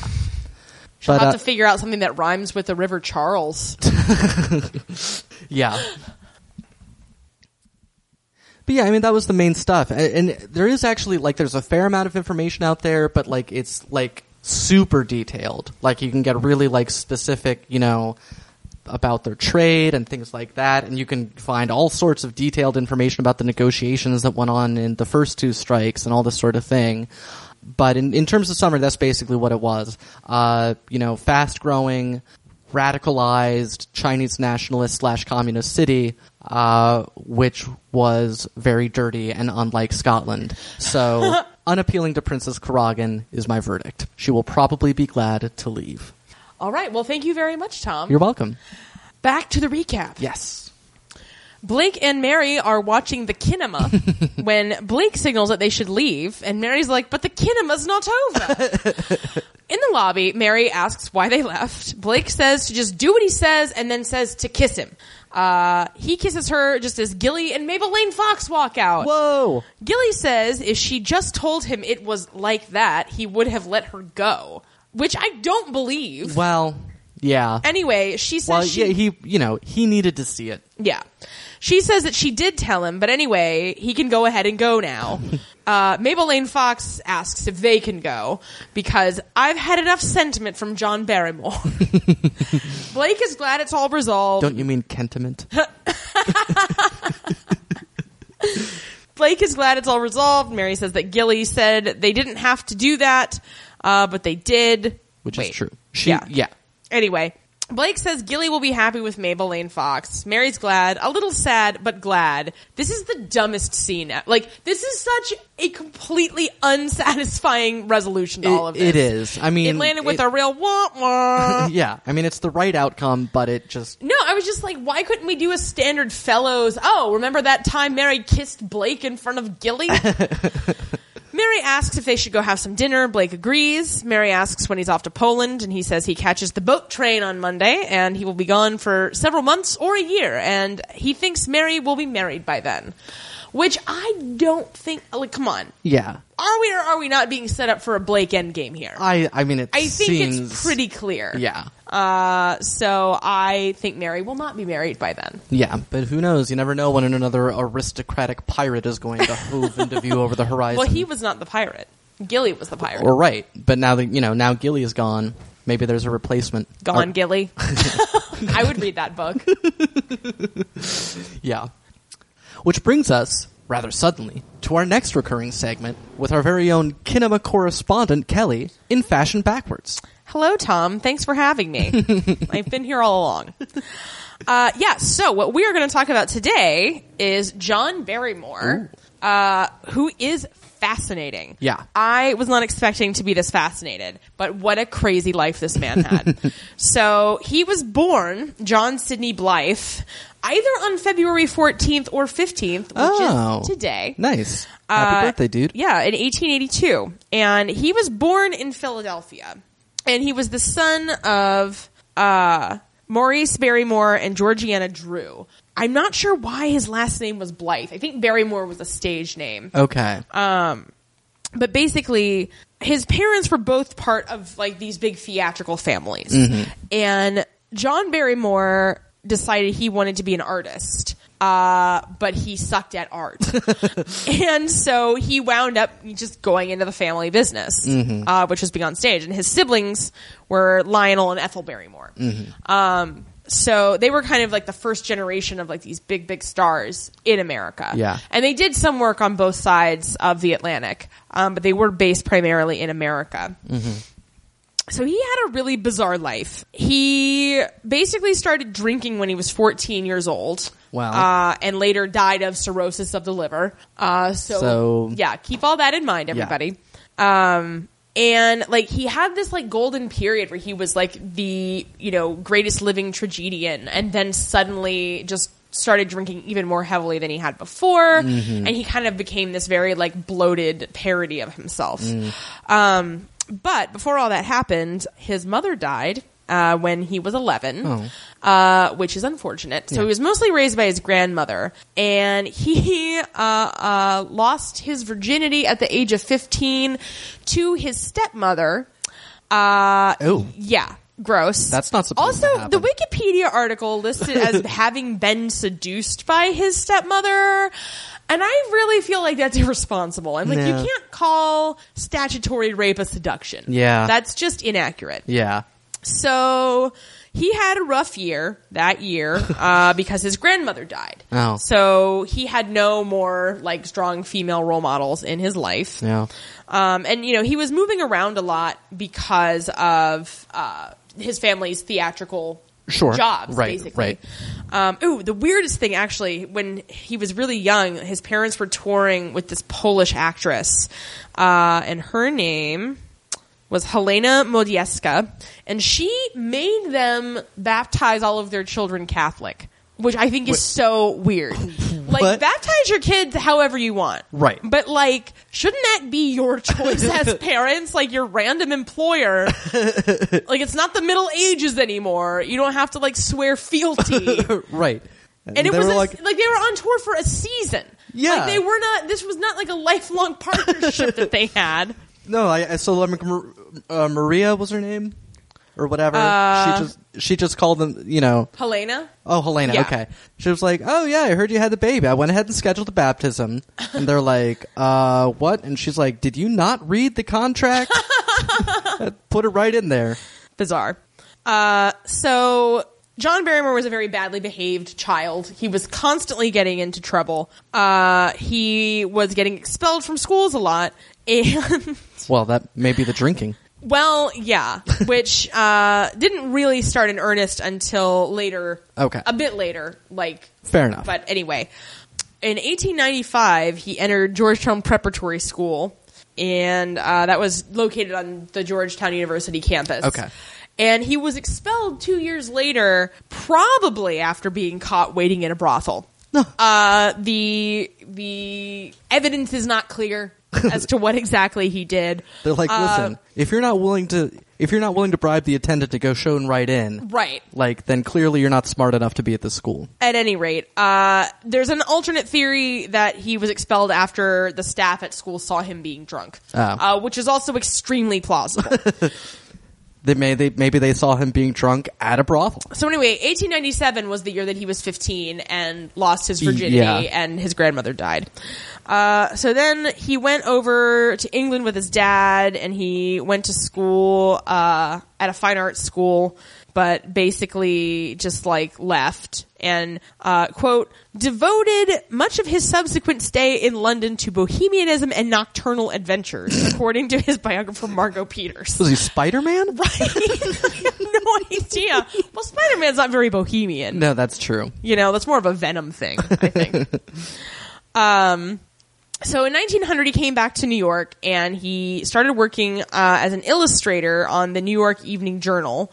And he basically did not ever want to be an actor. He didn't give two shits about being an actor. He wanted to be an artist. Yeah. But he started performing in some shows at the behest of his father and his sister Ethel. And he was just this really, like, interesting personality. Like, he had a very big personality. And the weirdest thing is, like, even just reading his Wikipedia entry, you're like, this guy was, like, crazy. In a way that's kind of good, but also clearly very bad for him. Right. He, I don't think, had a very good role model in his father, who in 1901 had a mental breakdown as a result of tertiary syphilis. Which was a thing that happened. Yeah, sure. So his father was institutionalized and went completely nuts, and then died not too long after that. The same year that his father had this breakdown, he had an affair with Evelyn Nesbit, who fans of the book/movie/musical Ragtime will remember as the inspiration of the crime of the century, when her husband, Harry K. Thaw, shot her lover, Stanford White, over her boning him. Anyway, Barrymore said she was the most maddening woman. That does, by all accounts, seem to be the case. She was very high maintenance, I think is the word. Yeah.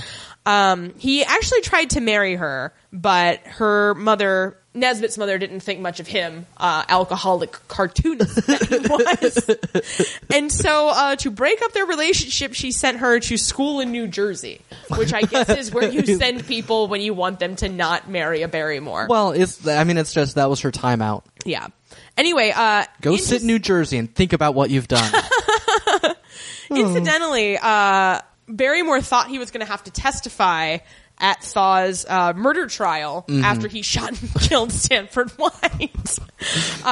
He was going to be like a character witness and would have to talk about whether or not he had arranged for Nesbitt to have a quote-unquote appendectomy, which was an abortion, even though like she'd already like done that already twice. But like, you know, he never got called and it was fine because Thaw wound up pleading guilty by reason of insanity. Not guilty by reason of insanity. Yeah. Does anybody plead guilty by reason of insanity? You'd have to be insane to plead guilty. So, backing up slightly, in 1902, I just love the tone of this Wikipedia article so much, I'm going to quote from it extensively. All right. In May 1902, Barrymore was fired from his newspaper position after producing a poor illustration for the paper while hungover. And I like the idea that it was just this one. Yeah, no, I know. Like this had not been an ongoing problem. It was just like they all suddenly realized he was hungover all the time. I was like, so in this story about this military battle, you provided us an illustration. This seems to be a stick figure holding what appears to be a gun. Yeah, it's the best I got. So his sister Ethel was basically paying for everybody's life at this point. Yeah. Cause he was a loser. I think Lionel was okay. They had both just gone into acting because they were like, we don't care. Right. Like, this is what you do. Well, Lionel Barrymore owns that bank. I know. While discussing his future with his brother, Barrymore said, "It looks as though I'll have to succumb to the family curse, acting." And he later admitted that there isn't any romance about how I went on stage. I needed the money. Yeah. So he starts acting, in like 1903. And he is kind of fast-tracked into being a stage actor. Sure. It helps when your family is around all the time. And part of the problem with him is that he continued to drink, and he would miss performances and just be wasted on stage, and was not a good employee, but people just kept hiring him. And I mean, in part, that's because his mother's family owned like a bunch of theaters. Right. So yeah, they kind of had to always helps. put up with him. Yeah. Career tip. So he goes on tour for a while and he's doing very well. And then he meets his first wife in 1910, a socialite named Catherine Corey Harris. And they got married very quickly. And Harris's father refused to come to the wedding because he objected so strongly to the relationship. And they went on tour then with a play called The Dictator, and Harris was given a small role in the play, which is the thing that keeps happening. Like, he would keep marrying these women who weren't actresses, and then they would, like, get cast in stuff. Wow. Very bizarre. Anyway, very quickly, Barrymore, quote-unquote, began to think of his marriage as a bus accident, which is not a good thing. No, that is not. You're not going to see that on any Candy Hearts. No. Within a week of the wedding, his wife complained that she was never seeing him, and he started to drink more. Yeah. Great. And then he started appearing in short films in 1912, and they were recorded for a Philadelphia-based company at that point. Hollywood was still kind of not happening yet. Although he did later go there that year, as it was sort of like starting to happen. That was the dumbest thing I've ever said on this podcast. Well, you know. So it's in the year 1913, he really starts appearing in a lot more movies.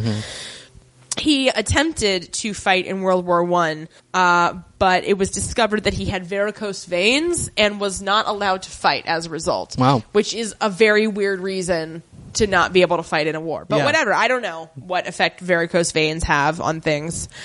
Yeah. Well, it might make you more susceptible to, like, trench foot and things like that. Yeah. So about 6 years into his marriage to Catherine, they started living apart, and she sued for divorce in November of 1916. And at this time, he started sleeping with a married mother of two, Blanche Ulrichs, a suffragist who, according to one of his biographers, had anarchistic self-confidence. This lady actually sounds fascinating. Yeah. Like, I want to read about her life. Yeah. Because she also published poetry under the name Michael Strange, and, was married to this other guy. Yeah. And their relationship was a secret, but then Ulrich's husband was commissioned into the army and sent to France, and they were just like, fuck it. We're together now. Yeah.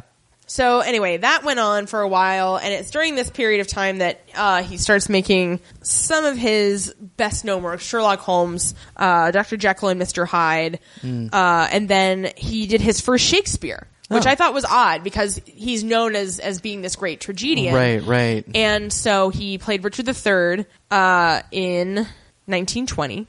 Okay. And he trained with a vocal coach and really beefed this up. And I mean, everybody lost their minds over it, basically. Yeah. Then in the summer of 1920, Ulrichs became pregnant with his baby. And so she got a quick divorce from her husband, who apparently did not care. So that was interesting. So they got married, and then they had a daughter, Diana Barrymore. And then she adapted, Ulrichs did, a play called Claire de Lune, which was adapted from Victor Hugo's novel The Man Who Laughs, which I've never heard of. Likewise. And then Ethel Barrymore was in it, but the play was terrible and nobody liked it. I'm like, why, dude? You can't keep working with your wife. It's not good for anybody. No. Nobody likes it. Yeah. So then he decided to perform as Hamlet. And basically, he, wanted Hamlet to be like a man's man. It was like a football Hamlet, essentially. Yeah. In my opinion. But it was extremely popular. It was like Tim Allen playing Hamlet. It was kind of like that, actually. But Orson Welles said much later in life that that was the best Hamlet he had seen, and I think John Gielgud saw him, and Gielgud later didn't like him as much, but I think was very much inspired by him at this point. In 1924, I believe this is the film. Okay. From this episode of Downton Abbey, it's called Beau Brummel, and at that point, Barrymore decided to have an affair with his 17-year-old co-star because... Well, that's why what not? You do. Yeah.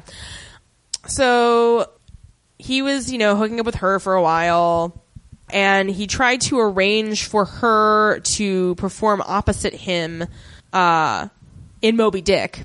Because he played Captain Ahab. Sure. Your fave. He wanted Mary Astor to play the female lead, but she couldn't do it. What was the female lead? I don't know. There's The literally Whale? no women in Moby Dick. I don't know. It was loosely based. Sorry. Well, okay. Anyway, she couldn't perform in that, and so they cast this woman named Dolores Costello, and she then became his third wife.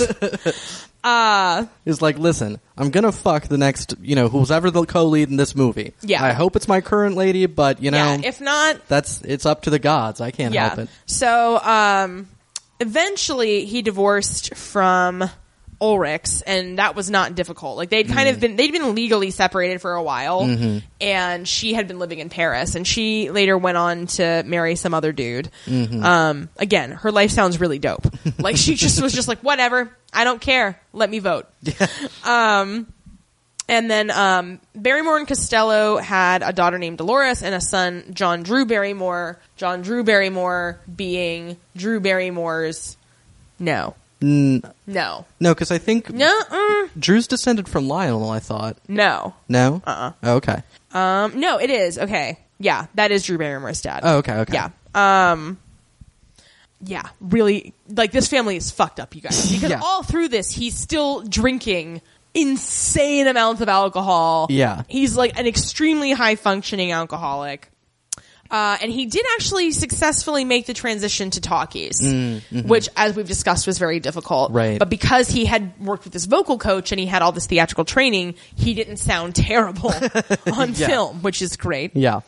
And then, he was working with, MGM and Warner and all this stuff. But then, he just started drinking so much, and like basically he low-handed himself. Yeah. Like he was like working himself so hard. He Barrymore'd himself. He did Barrymore himself. He was working so much and he was drinking so much, and he had a complete breakdown.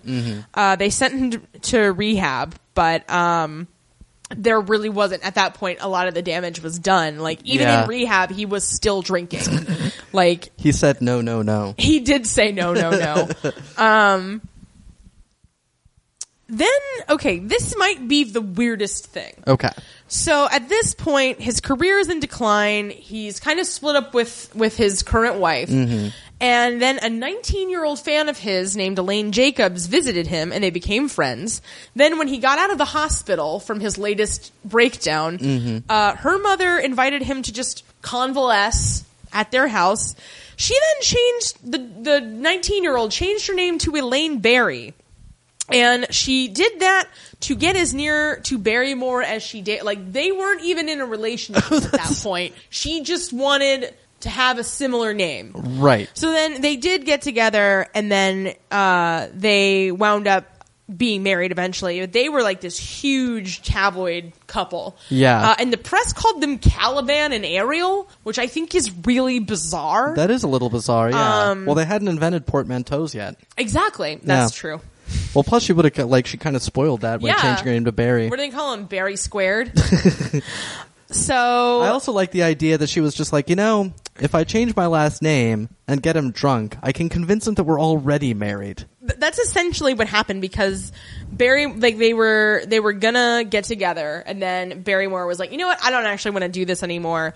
And then a newspaper editor chartered a plane for Elaine Barry and flew her to Chicago to meet the train that John Barrymore was on, for her to like be like, please, like, be with me. Oh my God. And yeah, it is really awkward. Yeah. Yeah. And basically, he spent the final years of his life kind of playing washed up has-been Shakespearean actors.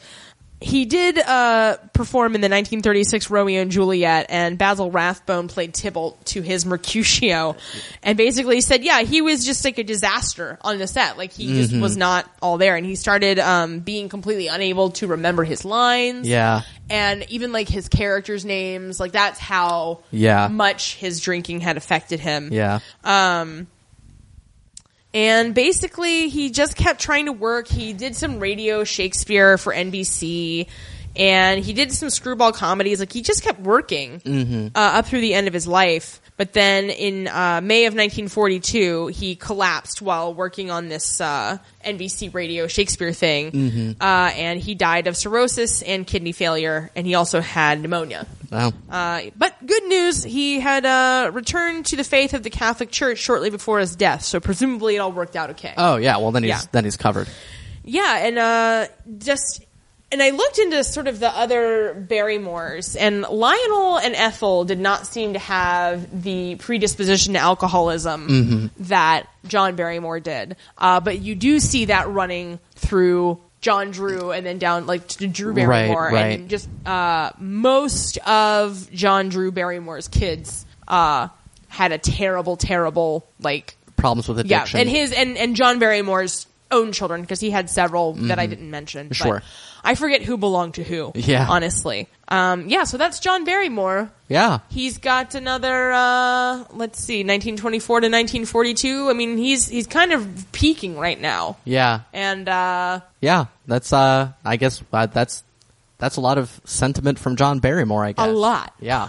No, and I think it's interesting, too, that as we get more into this age of kind of, mass media, how much more of my segments wind up being about film. And people are just known in a way, like, we have much more information about these people than we did even, when we were talking about Rudolph Valentino. Right. Even though his life has been really well documented. Let alone the Cheerful Charlies or whatnot. Oh, yeah.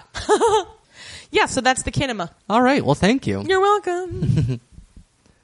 Next we see Mr. Mason. Hooray! Yay! He offers Daisy a seat at the table where Baxter and Molesley have already sat down. Baxter says that Daisy is lucky to have this beautiful place to come to. And man, it really is pretty. And No, I'm like, Daisy, why don't you just leave that shithole and come live here on this beautiful farm with this nice man yeah. who is always very nice to you? You work in a cave. Anyway, Mason says that Daisy's always welcome, and she says she knows that she doesn't come enough, but Mason says that it's all right. He knows that she is busy with her books. Molesley then quite leadingly asks whether Mason thinks that Daisy is right to give up her studies. He does not. Daisy is like, but don't you want to see more of me? Mason says, of course, but knowledge is power, and Molesley agrees. Can you not also study at that beautiful fucking farm? I would think so. You can carry your books. Molesley says that there are millions of people who could have done so much with an education, and he, Molesley, is one of them. Baxter says that Molesley is still, fine or whatever. No, yeah. he's not. Right. Moving on. And Daisy says, what's the point with the man keeping them down? Also a solid point. Yeah. Mason says that there's a labor government in power. Daisy says that they won't last the year, but Mason says, well, next time it'll be longer. So old-timey people did know stuff. Yeah, looks that way. Mason agrees that, it's more about an old person knowing stuff. He's been through enough governments in his time that, they come around. So yes, Mason agrees that she should stick with her studies and they should get to their bus to get back home. They're really not worried about him back at Downton. Nope. They could stay for days. Madge is doing fine. Baxter offers to help with the dishes, but Mason says that he and Daisy are their hosts. So no need. As they leave, Baxter tells Molesley she's glad when good things come from bad, like how dumb William led to awesome Mr. Mason. Molesley asks about telling Bates about the thieving, and she says he has troubles enough. And I'm like, who has troubles enough? Us. Stop talking. Mason and Daisy catch up, and they all get on the cart, and they discuss Larry, who is coming for dinner. And Mason laughs and laughs about how he thought that working at the big house must be so dull. And I'm like, no, dude, it's very exciting. There's an entire weekly television show about it. Yeah, there's no, do we know the name of his farm? I think it came up once, but maybe not. I don't know. Anyway. Alternate Edith storyline. Okay. Edith gives the baby to Daisy, who takes it to the farm, lives on the farm, raises the baby, which is far enough away that, nobody's gonna notice. Mm-hmm. Edith is, going around, publishing her newspaper or whatever. People don't know where she's at. She's got important meetings at farms. Yeah. She could really expand their agricultural coverage. Mm-hmm. Meantime, Marigold could continue learning the ways of pigs. Mm-hmm.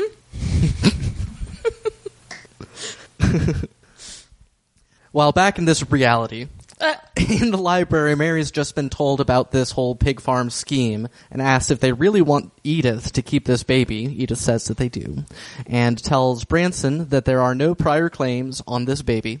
They've checked at the baby registry.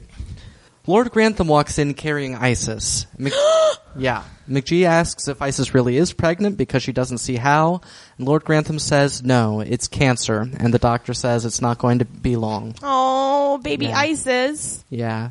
How? Yeah, it's very sad. McGee says, oh, how I hate that word.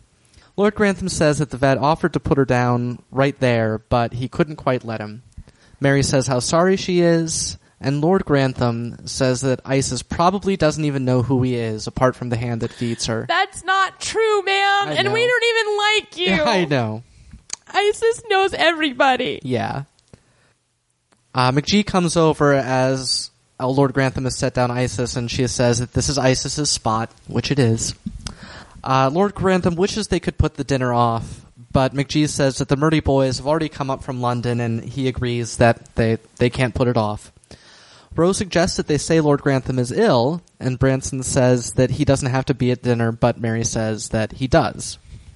Nanny comes in with the babies. McGee says that she had asked Nanny to bring them down early. Edith sees all these happy parents, well, a happy parent and Mary, and asks what they should do about Pig Plan. Yeah, way to, completely derail this important conversation, everyone. Yeah.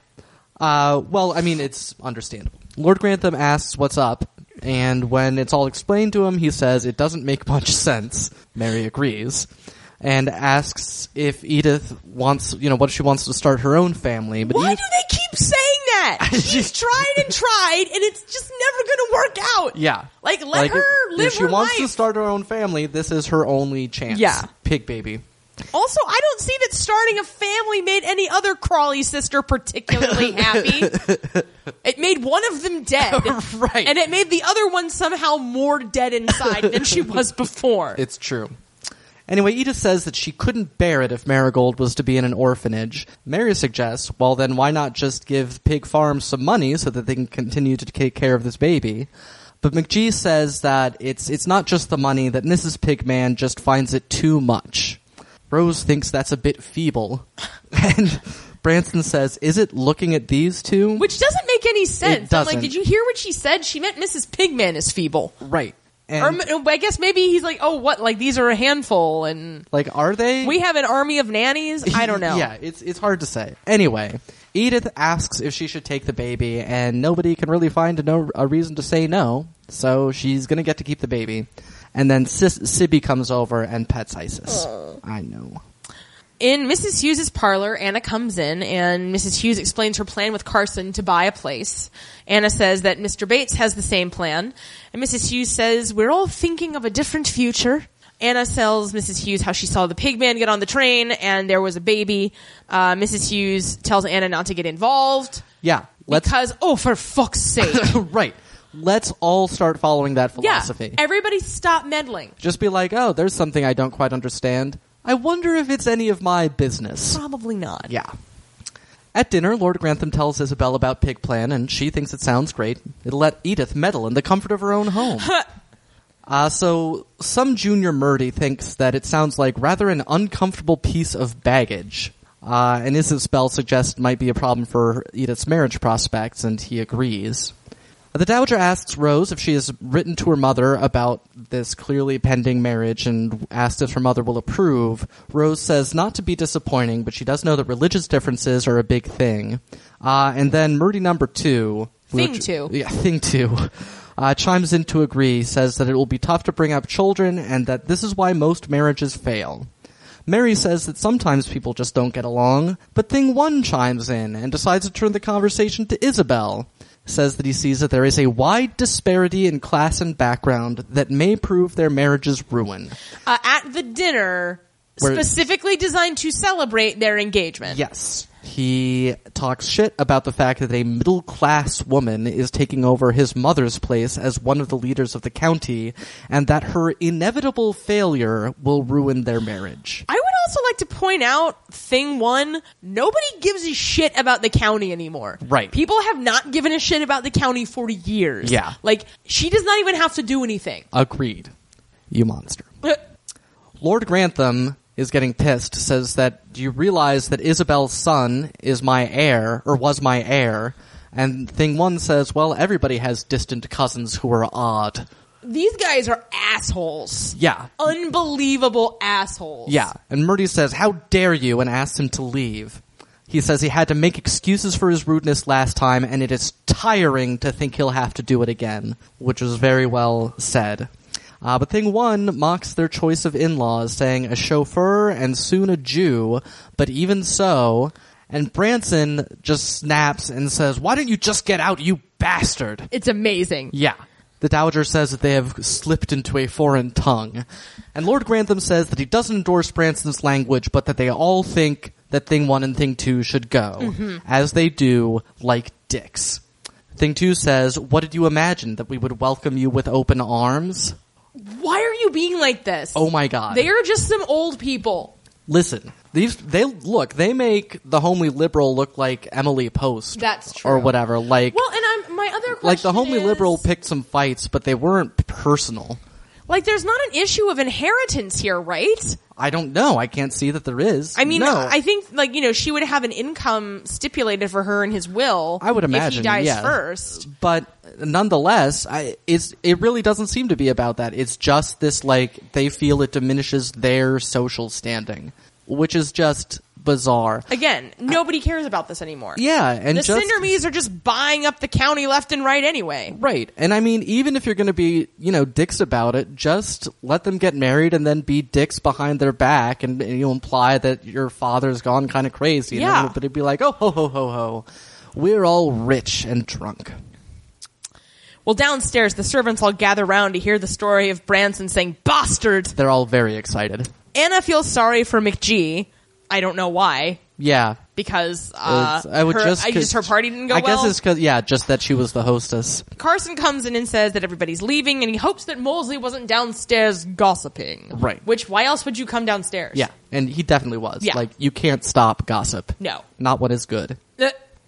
Atticus and Rose are talking about the unpleasantness, but then Atticus pulls Rose into like a little side hall. He says that they're going to be remembering this evening, so they should give themselves a good reason to remember it as well as a bad one. He says that they already have to defend themselves, so they should go ahead and have a reason to defend themselves. Rose says that she's not going to answer until he says it properly. He asks if he has to get down on one knee, and she says of course he does. But you won't have to stay there long. Yes. So he does, and he pops the question, and she says he can get up. She says the truth is, they haven't known each other, and there will be problems, but they both know that Atticus says they both know that they belong together, and Rose obviously agrees. So he says he'll call tomorrow, and they'll decide how they're going to tell everyone, and then they kiss, and Atticus heads off. Woo! Yeah. We all Very say exciting. hooray. The Dowager walks out with Isabel and Murdy and says for Murdy and Isabel to take their time. And Murdy says that they'll laugh about this someday, and the Dowager Countess says she hopes so. Murdy asks if Isabel will change her mind. She says she can't talk about it. And, she what? Yeah, she says that... Yeah, Murdy asks Isabel if this whole thing is going to change her mind about the marriage, and she's like, I can't talk about that right now, Okay. and anyway, Rose is going to be taking up the attention for weddings. And then Thing 2 comes in to nag Murdy, and he's like, Larry's been in the car! Like, why are you still there? Tell him to crack a window. Calm down. And then he goes back outside. Isabel says not to blame him. He misses his mother, which I don't think this is even really about that. I agree. Murdy says that his boys take after their mother in every possible way. Yeah. Their mother who he didn't like. Yep. He leaves, and then Rose and Anna just skip by in direct contrast to what has just happened. Yeah. McGee is in bed, and Lord Grantham stands holding Isis, and he says that he will sleep in his dressing room to be with Isis. Aww. McGee says to stay there, with her. Lord Grantham says he doesn't think that Isis will last until morning. And McGee says, then lay her down here between us. She'll know that she has somebody that loves her. Lord Grantham says 2 people that love her and each other. And McGee says she only hopes she can say as much when her time comes. It's very upsetting, you guys. It's very upsetting. We're very upset. We are. Because it doesn't seem... Yeah. I guess this is goodbye, old friend. Yeah. I'm gonna miss that dog. I know, me too. She was the best dog. She was. She was a great dog. This is ridiculous. Yes, it is. But we love that dog. We did. Anyway, that's the end of a very good episode of Downton Abbey that made us all cry. Yes. Very good episode. No, the whole Murdy Juniors thing. God, they really put a good shot in the arm, too. Yeah, yeah. Because, this episode easily could have been dominated by who will marry Mary nonsense. Yeah. But that was all kept at a pretty fast clip. It was, and it looks like that seems to be pretty much done now, Uh-huh. which is fine. Yeah, if only we could say the same for Murder Prison. I mean, there wasn't much about it. There was just I guess so. sniping about it, but, we didn't see Officer Bummer the whole episode. That's true, so maybe So that's also done. Yeah, that would be great. Despite the fact that Baxter kept talking about it. Yeah. At any rate, it is now time for the Abby Awards for this Hooray. episode. Kick it off with Worst Decision. And that goes to Fellows and Neem. Congratulations, guys. I think it's been a while. I think you're right. We're very upset with them for killing Isis. Yeah. Can't she just be a supernaturally long-lived dog? Yeah. Some kind of cyber dog. Yeah, that's honestly one of the more plausible things that could happen on this show. Next up, we have Best Evasion. That's actually going to a triad of people. Mm-hmm. McGee, Edith, and Mr. Drew for successfully handling the Marigold switcheroo. Right. Anna saw them, which wasn't great, but she's not going to tell anybody, it sounds like. And so. it also was a very, surprise situation. They had no reason to think Mary would be there, and they had to think fast. No, and they were very successful in their evasion of Mary specifically. Mm-hmm. So hats off to you. Yeah. Next we have Worst Overbite. And that goes to Thing 1 and Thing 2. Fuck those guys. Yeah. Oh my God. They are the worst. They are the worst. And I think, their attitudes are definitely appropriate for the time period, but their manners are atrocious. Mm-hmm. Like, it's incredible how badly mannered they are. Yeah, because it's like if they were making all these same criticisms in a kind of elegant, snipey way, like they'd in a Dowager Countess kind of way. Yeah, like they'd still suck, but oh my gosh. Awful.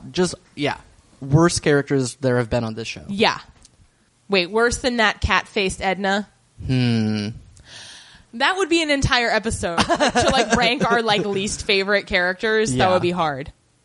Next up, we have the Gibson Girl Award. In a surprise move, going to Isabel, Yeah. who's really nailing it this episode. Yeah, she. I really liked the outfit she wore when they announced their engagement was a blue that I really liked, a darker blue. And then actually earlier when she was with the Dowager, she was wearing a red, coat and hat situation. And I like it because so many of the colors this season have been these very kind of washed out, pinks and greens and she's wearing deep colors. And it stands out and I really liked it in this episode. Which brings us to the Fashion Backwards Award for Backwards Fashion, a.k.a. the Backy. And that goes to Rosamund. She's finally pulled it out, guys. She finally went a hat too far. That's right. That hat alone, just that hat. We're like, this hat will not stand. And therefore, Rosamund, you better think about what you did. Yeah. Next up, we have the Cutest Baby Award. Continuing in her unbreakable streak, Right. Sibby. Yeah. There were some opportunities for George and Marigold to try to take it away from you, but you played poo sticks, and then you petted a dying dog. Yeah. There's literally nothing we can do. Yeah. There's no, it's not even, yeah. George and Marigold need better agents. They are not getting good scene work. No, it's true. And actually, Sibby is the only one that gets listed in the IMDb credits, although she's uncredited. But I was looking up because a cousin had a question about whether Marigold is being played by somebody different. And we think not, but IMDb does not have anything to say either way. Yeah. And finally, we have everybody's favorite, the Maggie Smith scale of Maggie Smiths. And we are going with a 4 for this episode. Yeah. Pretty high form. She was a little emotionally off kilter, which may have affected some of her zingers.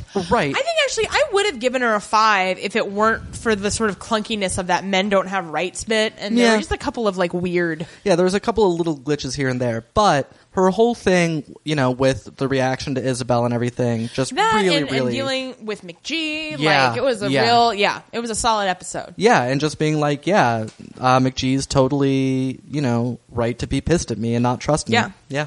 God, we're in the home stretch here. We are. Next week will be episode 8, which is the final episode proper, and then after that we'll have the Christmas special. Yeah, and then that'll be it. That'll be it. Yeah. Time flies. It really does. When you're having fun with Downton Abbey. All right then, until next time. Up yours downstairs. Luncheon out.